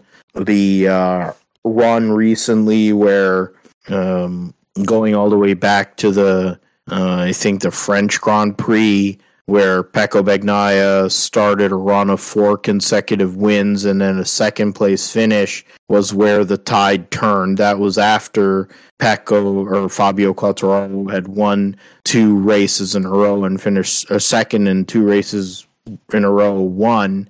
That's where the tide turned. Quartararo getting a second somewhere in there. I'm trying to figure it. I don't know all the flags. Whatever. I know a lot of things. I don't know all the national flags, but whatever. At the same time, Quartararo started having non-point scores. He had 3 non-point scores. At the same time, Bagnaia only had 1. And then otherwise, each one of those rounds that he did finish was on the podium. So Pecco Bagnaia trying to be the first world champion since Casey Stoner for Ducati has to only score, at the end of the day, even if Fabio Quartararo gets the win, it'll be 55, and Pecco Bagnaia only has to finish 13th. As long as he finishes 13th, I'm trying to see what the point score is. He only needs to score 2 points. So I'm trying to see what the heck 2 points is.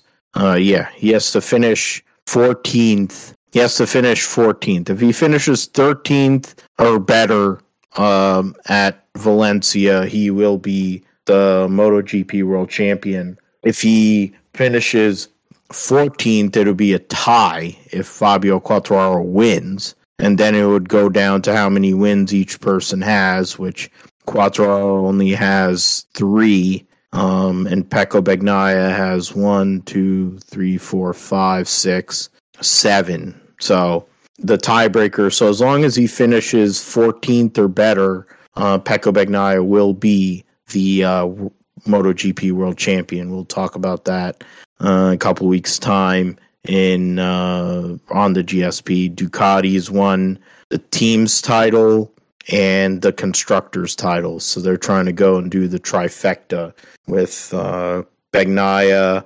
Bastianini is only 1 point behind Aleix Espargaro for third in the world championship. The soon-to-be teammate of Pecco Bagnaia, Jack Miller, is in 5th. He's in good spot there. Binder and Zarco only separated by 2 points. Alex Rins in 8th. Oliveira 2 points out of Jorge Martin, 9th and 10th there. So we will see what happens with the MotoGP championship. In Moto2, in this past weekend, we saw the results there for at Malaysia. Tony Arbolino getting the victory over Alonso Lopez. Jake Dixon rounding out the podium. Augusto Fernandez and Manuel Gonzalez round out the top 5. Marcel Schroeder, Cameron Beaubier, Aaron Canet, Jeremy Alcoba, and Fermin Aldeguer round out the top 10. And in the point standings, Augusto Fernandez is up by, 9.5 points. I don't know why. Oh, because the Buria around in that's why. Okay, they gave out half points. Tony Arbolino has won 2 of the last 3 rounds, so he's made a run a little bit. I mean, he's going to end up finishing 4th in the world champion in the Moto2 championship. Ayagura 252, so he's 9.5 points behind Augusto Fernandez. So that's still, I mean, he's not neither. I mean, Augusto Fernandez is moving up. Ayagura could still win the championship. He's only won twice, it looks like. Yeah, he's only won twice so far this year, while Augusto Fernandez has won 4 times, and he's had a bunch of podiums. So it's something to see. There's a little bit of intrigue there going into Valencia. Joe Roberts had to retire with mechanical issues in this race, so he's still in 9th in points. Somakat Chantra, who won earlier this year, had to retire due to an accident and injury at Malaysia. So the Thailand round was a half points round. So the Thailand rider, he has 2 points behind Joe Roberts there. Cameron Beaubier, 6 points behind Albert Arenas, trying to go and see if he can move up a little bit more in this championship. He's 10 points behind Jorge Navarro in 12th. I think that's about as far as he could kind of get there. And in terms of the teams championship, Ajo Motorsport more than likely has won. Trying to see who rides for them. That's Moto3. Yeah, they have Augusto Fernandez and Pedro Acosta, so they're the Red Bull KTM team. Yeah, the Red Bull KTM team. Yeah, so there are 33.5 points up.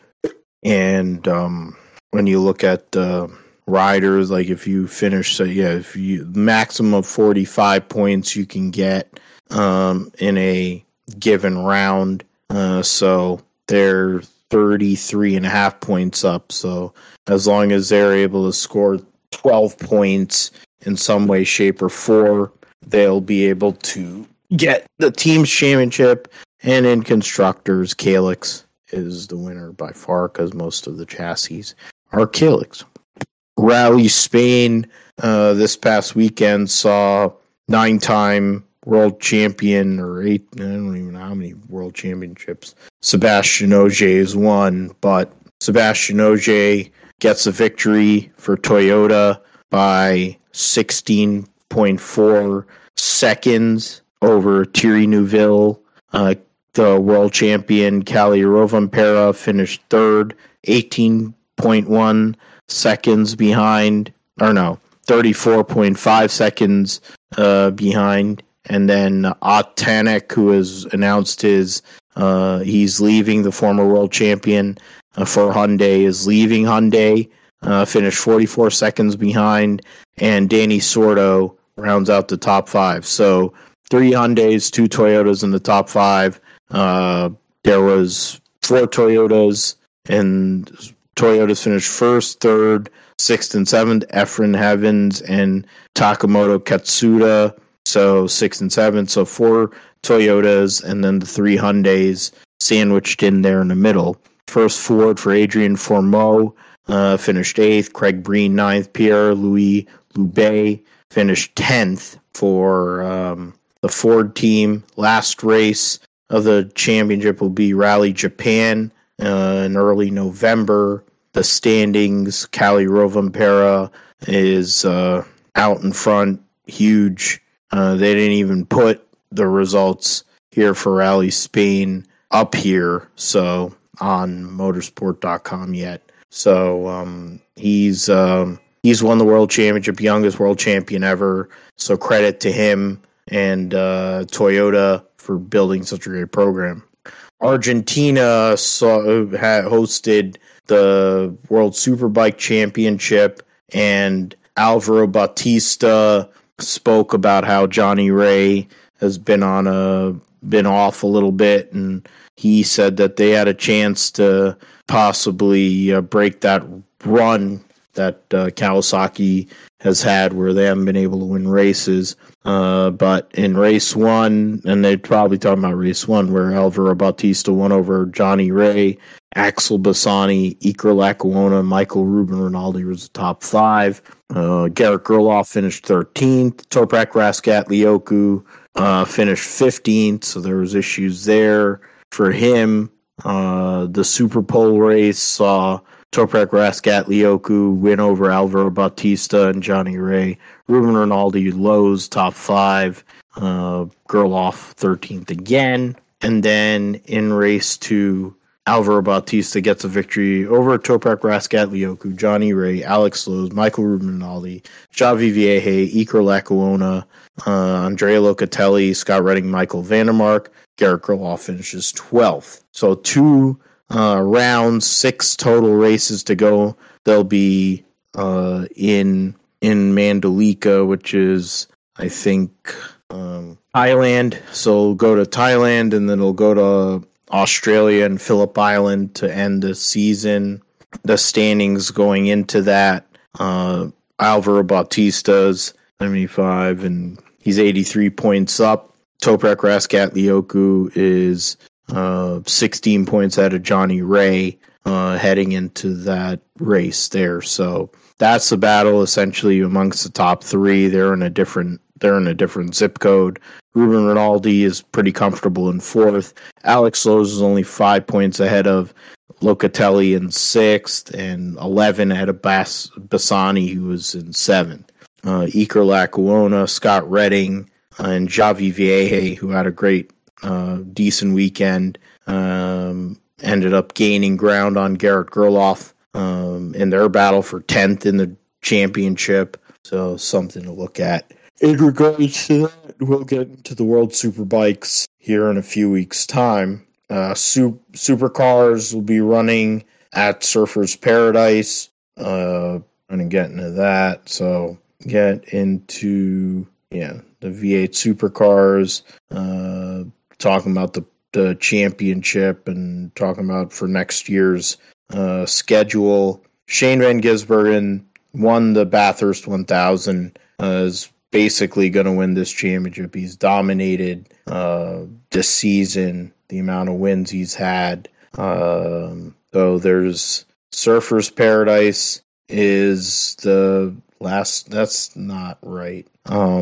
There's Surfers Paradise and in Adelaide, but more than likely the championship will be determined this weekend at Surfers because Shane Van Gisbergen is up by he's essentially up by 400 points over Cameron Waters. He's the only person that can possibly stop the Shane Van Gisbergen becoming a 3-time Supercars champion. Anton De Pasquale is in 3rd. Mostert is in 4th. Will Davis in 5th. So the next 4 drivers behind SVG are all going to be Ford guys. Brock Feeney is SVG's teammate. So something to see how he progresses in year 2, taking over for Jamie Winchcup in that ride at 888. We'll talk about that, of course, next week. NHRA in Las Vegas, next to last round of their season coming up. The points going into that, Justin Ashley has an 82-point lead over Brittany Force, 84 over Antron Brown, 96 over Steve Torrens, 118 over Mike Salinas, with 2 races to go, and there's 1.5 points at Pomona. So big round here for those drivers. Steve Torrens trying to keep his consecutive championship string going. We'll have to have a huge weekend at Las Vegas. Brittany Force has had the 10 fastest runs in Top Fuel history. So if she can set a record, she could get herself back in the mix. And you can never count out Antron Brown. He's a He's a dog. He's an OG Jersey guy. We'll see what he can do in Top Fuel. In Funny Car, Robert Hight is 10 points ahead of Ron Capps. Matt Hagan, 78 points back. After that, it's going to be kind of tough. John Force, Bob Tasca. John Force is 137 points back. Bob Tasca is 174 points back. It's really a 3-horse race with 2 races to go. We'll see. You have one Chevy, you have one Toyota, and one Dodge involved in that battle. And then in Pro Stock, it's basically over. I'm assuming if Eric Enders can go some rounds, get some good qualifying points, if she can go a couple of rounds, and if Aaron Stanfield has issues, she's going to end up winning another Pro Stock championship, and she'll probably be happy about it since she's an insurrectionist anyway and a dumb cunt. Matt Smith is 51 points ahead of Joey Gladstone, 103 points ahead of Jerry Savoy, 118. Steve Johnson, 119 on his wife. Angie Smith, 140 over former multiple-time champion Eddie Krawick, 164 on Angel Sampay. So we'll see if Matt Smith can give himself a cushion going into Pomona for what would be yet another title for him in the Pro Stock motorcycle category, where he has been swapping between his Buell and his Suzuki for competitiveness based on the rules. The other big piece of news in regards to the NHRA at Las Vegas is Tony Stewart is going to make his NHRA debut this weekend. Instead of being at the cutoff race for the Cup Series, he's going to be making his NHRA debut running in Top Alcohol Dragster, the Top Alcohol Dragster category, which, I mean, that's a really tough category to be able to compete in anyway. He's going to try to qualify and compete in eliminations for McPhillips Racing. They've had the likes of Troy Coughlin Jr., Mike Coughlin, Jasmine Salinas, part of that whole Salinas clan that is part of NHRA in different categories. So they are willing to work with Tony, and Mobil One will be sponsoring him. They announced that and all that. So it's interesting how it's a cool looking car. Yeah. I wish they'll make that diecast. Probably waste a shit ton of money if they do make it. Not a bad looking car though. Big injector and all that. So we'll see what happens with that. If he can go and qualify and make some rounds in his Mobil One Top Alcohol Dragster. That's pretty crazy. He's going John Andretti in that spot. I mean, John Andretti didn't. The difference is John Andretti didn't go to Top Alcohol Dragster. He drove a Top Fuel Dragster back in the day. He drove the Taco Bell car. I don't know who ran it, but he drove when he was in between jobs in 1993 before he became a NASCAR driver, essentially full-time. He drove a Top Fuel Dragster and ran under 5 seconds, which was huge back in those days. And I think he ran somewhere around just under 300 miles an hour. And so Tony Stewart's going to be running somewhere around 275 to around 270, 280 miles an hour in that alcohol dragster. We'll see what he can do at Las Vegas. Let's get into Mexico preview this coming weekend. Grand Prix, the Mexico Grand Prix in Mexico, whatever you want to call it, Mexico City Grand Prix as they call it in Formula One parlance. We have to go and make some picks. Josh, what are you looking for this weekend? I mean, the constructors battle outside of the top 3 is intriguing. You have battles between teams 4 and 5, which is Alpine, McLaren. Then you have 6 and 7, which is Alfa Romeo and Aston Martin. And then there's AlphaTauri and Haas Haas and AlphaTauri 8 and 9. So there's a lot of intrigue there. There's essentially 1.5 rides left. Haas's second seat, and Logan Sargent was announced pending. He does the job at Abu Dhabi to get enough points for super license points. He is going to be Alex Albon's teammate next year in Formula One to be the first full-time American driver since Scott Speed, the first American driver to run in a Formula One Grand Prix since Alexander Rossi in 2015, driving for Manor. But what are you looking for in regards to that? Who do you think is going to, and what are your thoughts on the race itself? But then who do you think is going to be on the podium this weekend? And is there anybody you might think could go and do something that we wouldn't expect outside of those podium picks? Yeah, first of all, starting out with the podium, I think we got to see if Max Verstappen can continue his victory tour in Mexico. He already completed his tour in the United States, and can he go down Mexico and continue to win there? I think that's the first thing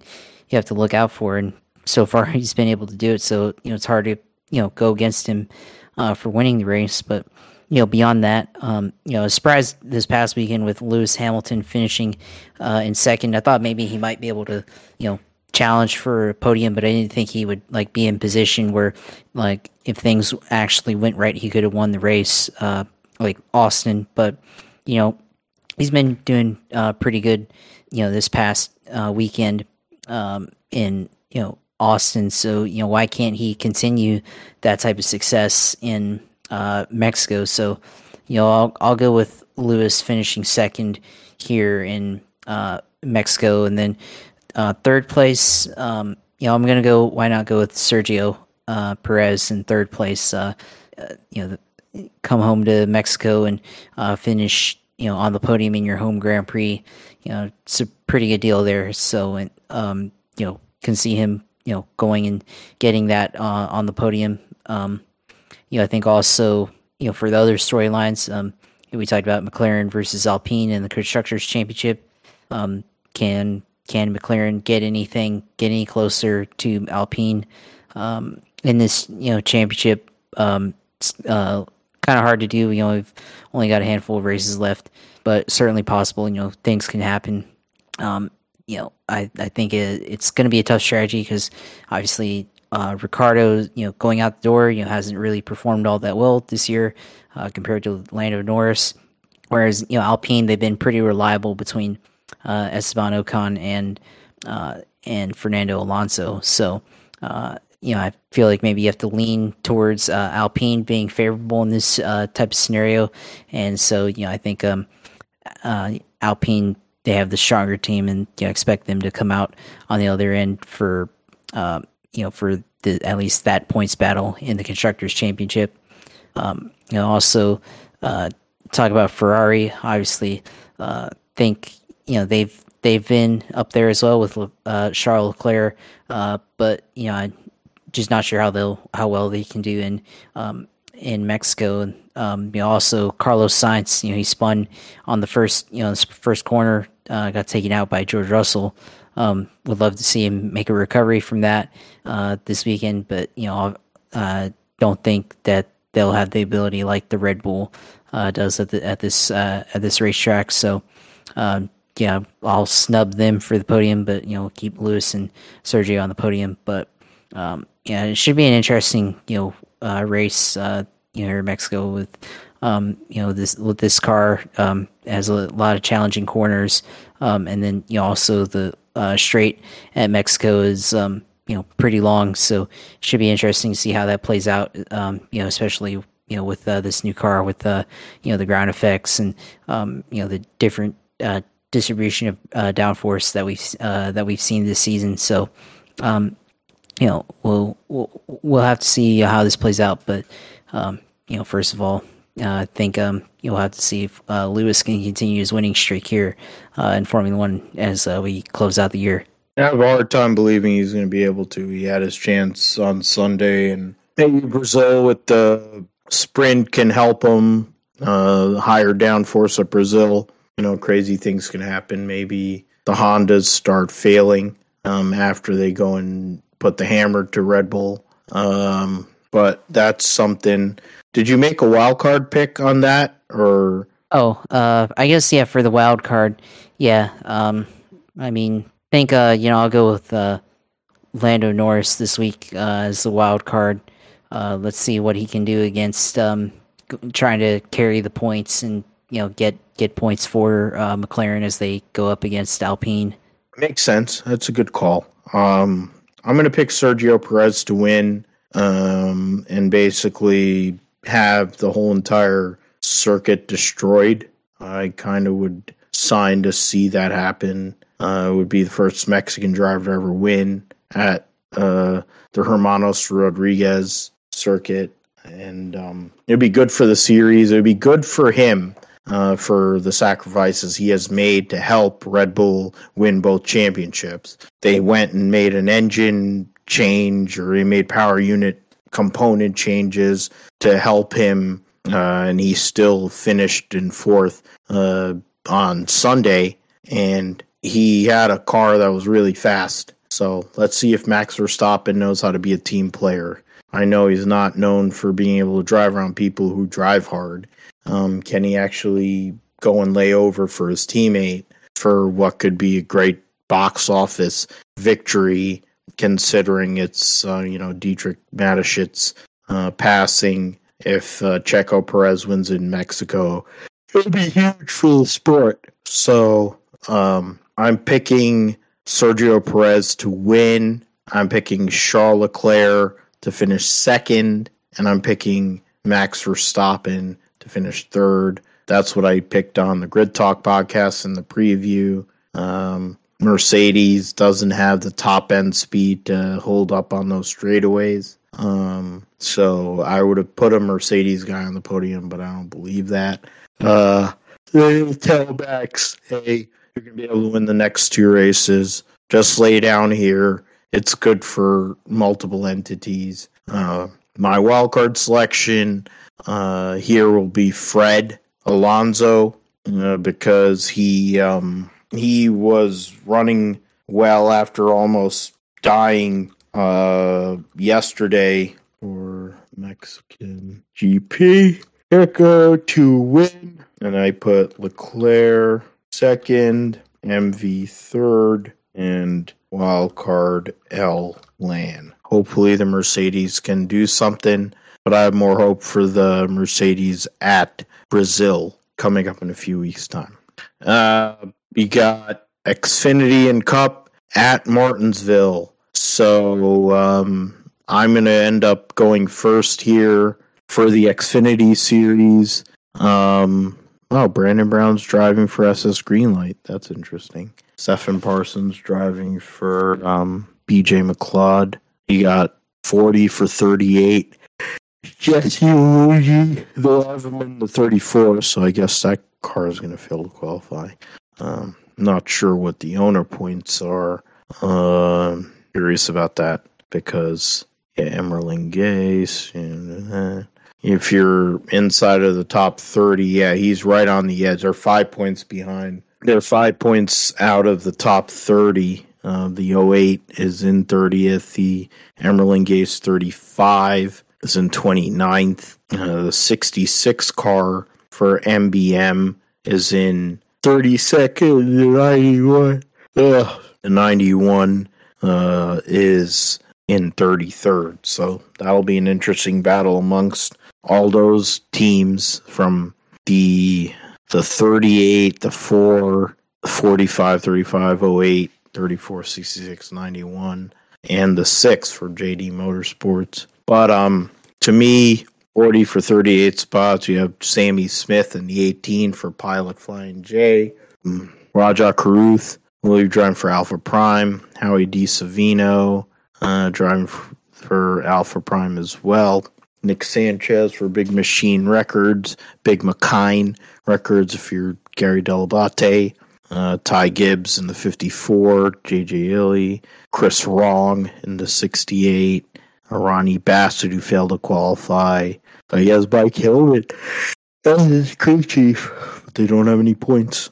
Stefan Parsons driving for, as I said, for BJ McLeod, Josh Williams for DGM, Chad Fincham for MBM, Brandon Brown driving SS Greenlight, 08, as I mentioned as well. So something to look at. There are some interesting guys in the lower teams. I'm going to go and pick. I want to go wild card and I want to go crazy to make the playoff a little more interesting. But I'm going to pick Ty Gibbs to win the race.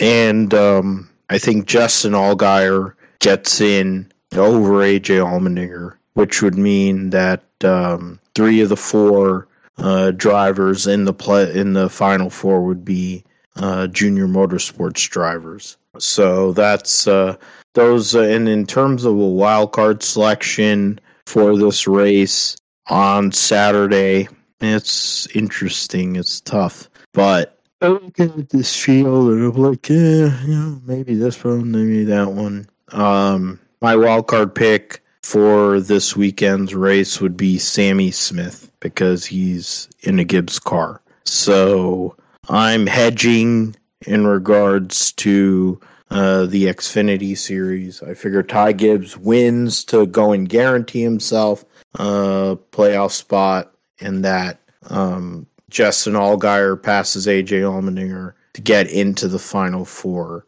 And then Sammy Smith is my wild card. Who are your picks for this race, Josh? I mean, yeah, those are some good picks there. Sammy Smith, especially, he's been pretty impressive in his, his starts in the 18 car this season. But I'm gonna go. I think for this race, I mean, it's pretty tough. Especially with, I think 3 of the 4 are gonna make it in with, already Barry, Gregson. I think Gibbs makes it in. Allmendinger, I think, like I talked about earlier, he's just got to outrun Allgaier, but it's going to be a tough deal. I mean, just to make those picks, I think it's hard. I'm going to go say that, you know what I'm going to do it. I'll say that AJ Allmendinger wins at Martinsville to advance to Phoenix and in the final 4. I was debating whether I should actually do it or not, but I'm going to go with it. Why not? They've had an opportunity, in the past. I think Allmendinger has a good chance of winning as long as they can stay up front. I feel like if he isn't up front in the final restart, he's one of those drivers that will try to make a move if he feels like he needs to make a move to win the race. But he also knows how to race smart. So he's a guy I think that could get it done. But as far as a wild Ty Gibbs make it in, over Justin Allgaier, so Ty Gibbs making it over Justin Allgaier. Okay, all right. But I'm saying that Allmendinger wins. Yeah, I got that. Yeah. And then who's your wild card? Wild card. We'll go with.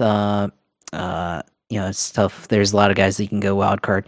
I'll go with Daniel Hemrick as a wild card. He's a short track guy in the Xfinity series, and he's been pretty good record. On the short tracks in general. He's comes from the super late model, so we'll go with him as a wild card this week.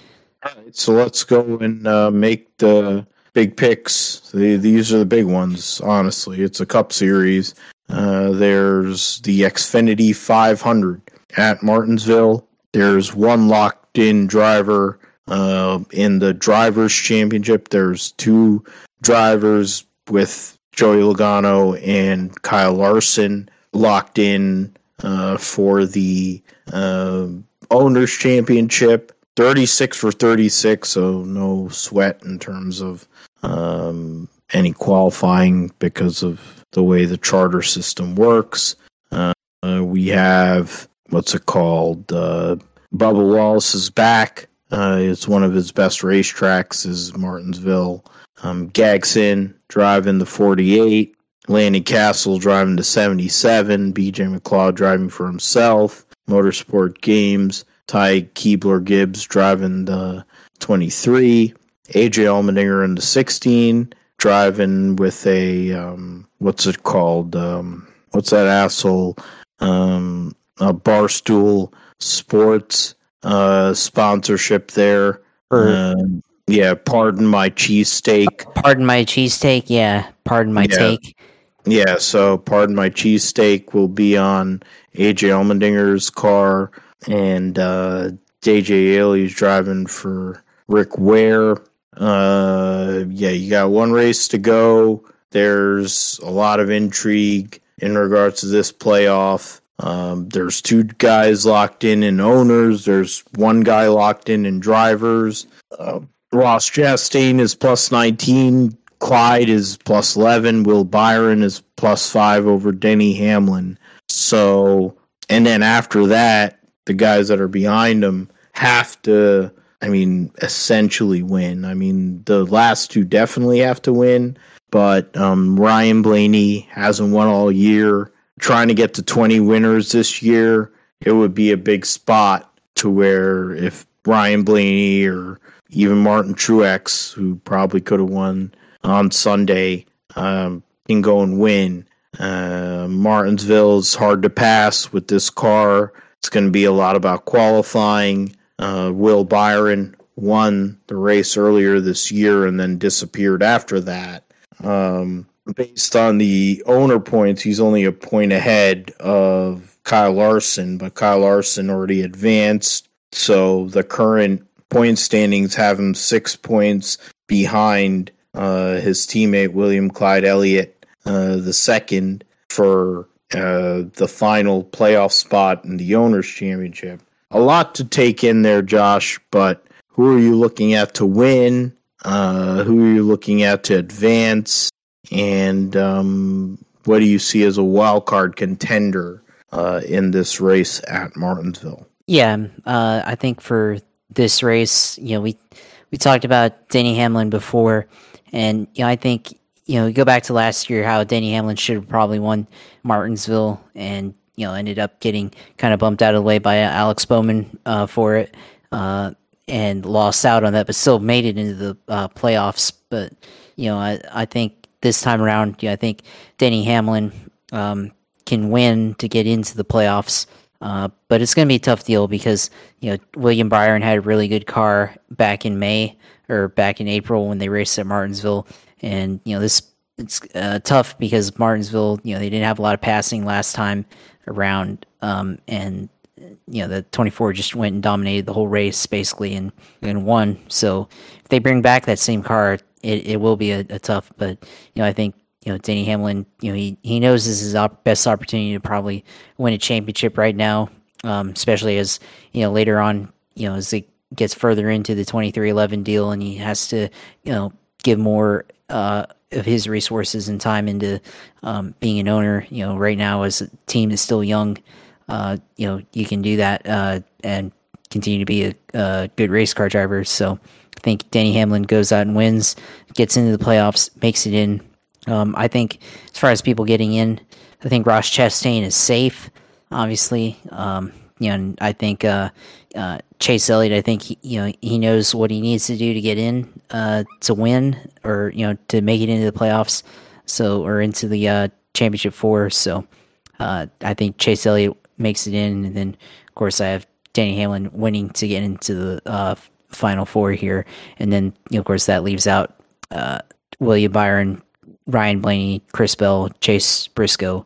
So I guess that's going to be my final 4 for this year. We'll see if it happens or not. So it's going to be an interesting race.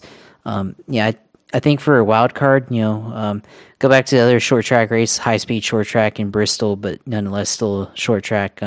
The winner there was Chris Buescher. I think he's made a lot of improvements this year in the Cup Series, and I think he can be a wild card, someone who can flirt with a top 5, top 10 finish here in this race. Someone that can definitely run up front when it counts, and could be a factor, especially in the closing laps. If it comes down to it, where a driver needs position, maybe he's in the way and he races them harder, or, puts himself in position where he might be able to affect the race because he has a better car, or just has better driving technique at that time. So, Chris Buescher, definitely, I think could be a good wild card this weekend here at Martinsville. That's a good pick because the RFK cars have been great here recently. And what do you call?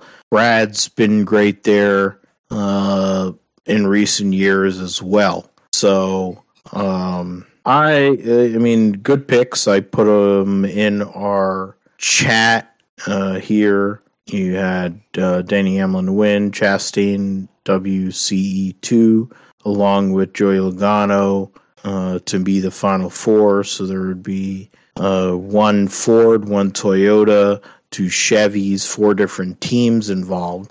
And then you add Kyle Larson as an owner's championship driver, would make it 5. For me, it's interesting. For me, it's I'm going to end up picking, and this is just total dice roll. There's one person I would pick. He's out of the playoffs, but I'm picking another person that's out of the playoffs right now, or out of the possibility to win a championship, but he could get himself in. I'm picking Ryan Blaney to go and win at Martinsville here on Sunday afternoon. Get himself into the Final Four. Give Penske 2 of the 4 drivers into the Final Four. It would be huge for him. It would be 20 drivers in the 20 winners so far in 35 races.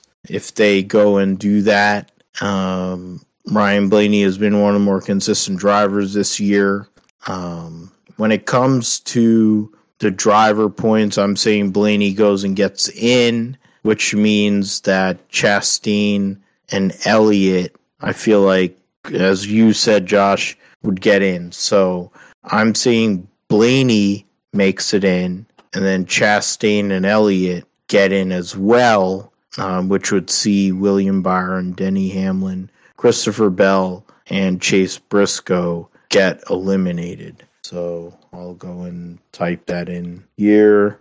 You can go and say something here, Josh. For Cup at Martinsville, sees I actually like that pick, though, with Ryan Blaney. We'll go with the even 20 winners this year in the Cup Series. Yep. And WCE2 make the F4. And then I have a wild card selection. So my wild card selection is going to be Bubba Wallace. It's one of his best racetracks. He's mad. He had to sit home. I'm pretty sure that his fiance had to go and give him a couple handy J's to release some tension. Maybe a little more than that. Yeah, probably. I'm pretty sure he's whacking off in his rig. So there's probably going to be some mess there, and it's going to affect his driving ability there on iRacing.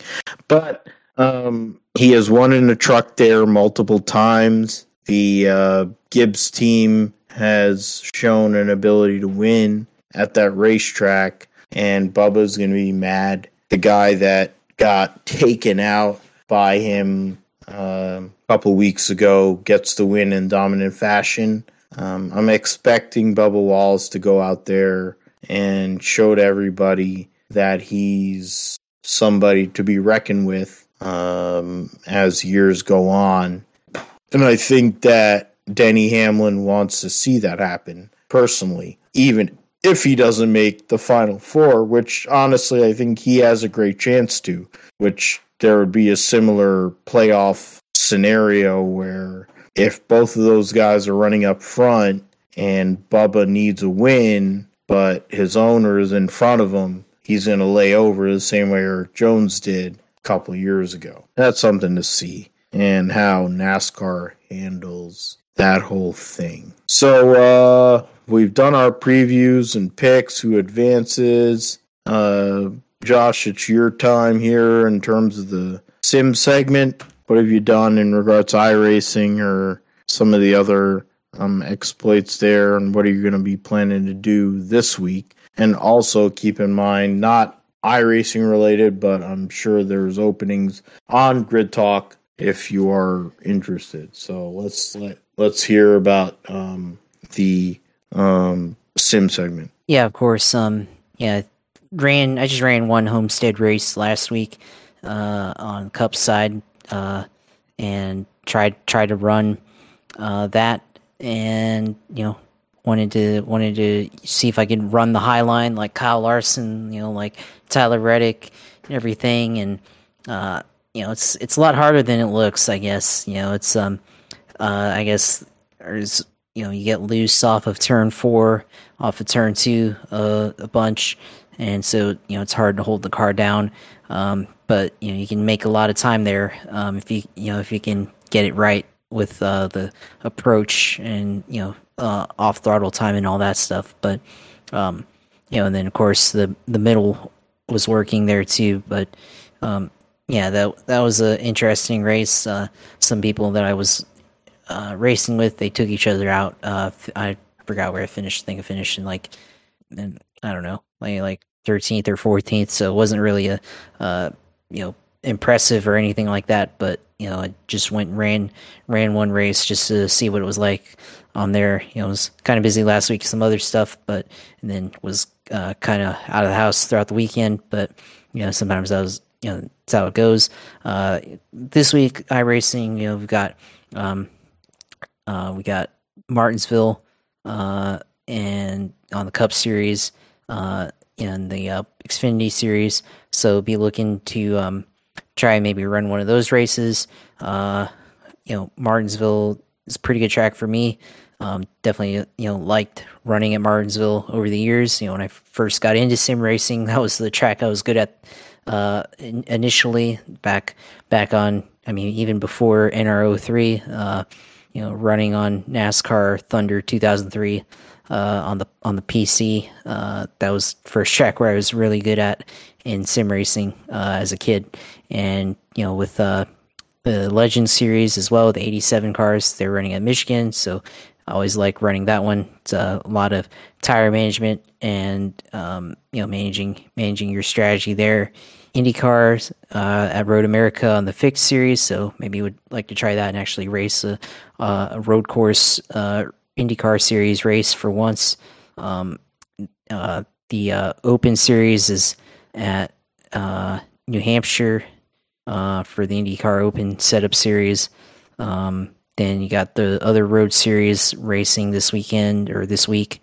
You got Mazda MX-5 at Oran Park.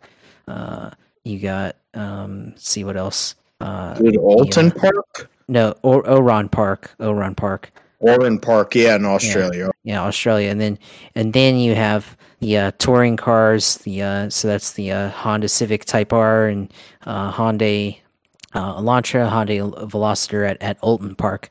So Oran Park and Alton Park. So two very similarly named circuits there. Got let's see what else. I'm trying to look at this list. There's a lot of things here. Got maybe the USF 2000s at Indianapolis Motor Speedway on the road course. That might be interesting there. I'm trying to see if we have the let's see, open. Well, trying to look for an open wheel race, but you have to sort it by road racing. So there's always a lot of opportunities to race different series at iRacing across multiple different series. So definitely going to try to pick it up this week or at some point, and try to run at least a couple. So we'll see when I'm able to do that. Of course, I'll let you know when I do. I'll try to get on Grid Talk if I can. I know we talked about it last week and like to try to maybe actually do it. I ended up being out of the house on Saturday, and that's why I wasn't able to do it. And then Sunday I was busy with some other stuff and everything. So I just have to see what my plans are this weekend.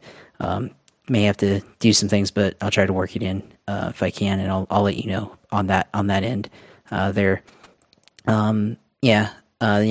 That's it for me in sim segment. Of course, we got a lot of racing, still left to go here. A couple weeks left here in NASCAR, so it should be interesting. And then Formula One's getting ready to wrap it up, and then that'll be it for this year. So it's been interesting year of racing so far, and we'll still have a couple weeks to go, and still have a few more interesting things to say. But you can always find me on Twitch at twitch.tv/usailor2, where I stream my iRacing when I'm able to stream it, and when I want to. So go in there and watch what all my racing stuff. Of course, you can find me on Twitter, JP Huffine, where get my takes off on the Jacksonville Jaguars and where they stand after trading away one of their best offensive players in the last couple of years, and how you should feel about that or not. So, still kind of confused and bewildered, I guess, baffled by the move, but, we'll move on, and I guess we'll play Travis Etienne for the rest of the year at RB1 on a passing team. So, in a year where passing is low, great foresight on that one. But, you can always find our video feeds at Grip Strip Podcast YouTube. Go and subscribe to our channel and subscribe to our page, and like our videos, put on notifications, do whatever you can to support, comment, and all that stuff. And we'll have our videos up there later this week. So that's it for me. Glad we flipped it over to football to start out, so we can get that off. Of course, interesting weekend of sports as always, and Florida Georgia is this weekend too in Jacksonville. So hopefully the Gators kind of in a cocktail party right there. World's greatest cocktail party, and I would like to see the Gators go out and beat Georgia, but Georgia's been looking pretty tough last couple of years, and Florida's kind of in a rebuilding year, I guess, and they had a couple of good wins this year with the first game of the year they were up against a ranked team and won, but Georgia's been playing pretty tough, and they've kind of been outmuscled the last couple of weeks when it comes to the more physical teams like Kentucky and LSU. So and Tennessee, that lost to them too. So we'll see how that goes, but right now, looks like Georgia's been the better team this year in the last couple of years. So. But hopefully they win, because I don't like Georgia, of course, and everything. But I'll let you close out the rest of the show here, Phil. Yeah, you're a Florida alum, so I completely understand that. And I bowled with Alabama alums, or at least one Alabama alum, and so I completely understand that. And the fact is, here I'm trying to look at. I'm looking at my fantasy thing because I'm updating the dual point standings. Just a fantasy, but for us, you can find us at Gripster Pod on Twitter. You can find us at Gripster Podcast on YouTube, as Josh handles that side of the business. You can find Josh at JP Huffine and uSailor2 for his Twitch streams for iRacing. You can find me at Philip G. Matthew on Twitter, where I go and post all different types of things depending on what's going on. We will be back for episode 142 of the Gripster Podcast next week, talking about NASCAR Cup and Xfinity Martinsville. We'll talk about the Mexico Grand Prix in Mexico as well. We'll get into supercars at Surfers Paradise and NHRA this coming weekend. NHRA will also be going this weekend at Las Vegas, which will be the debut of Tony Stewart in a top alcohol dragster. So we'll talk about that in the Grip GSP roundup. It'll be a very short roundup. Kind of figuring we're gonna have Joe on because it's gonna be a more NASCAR centric show.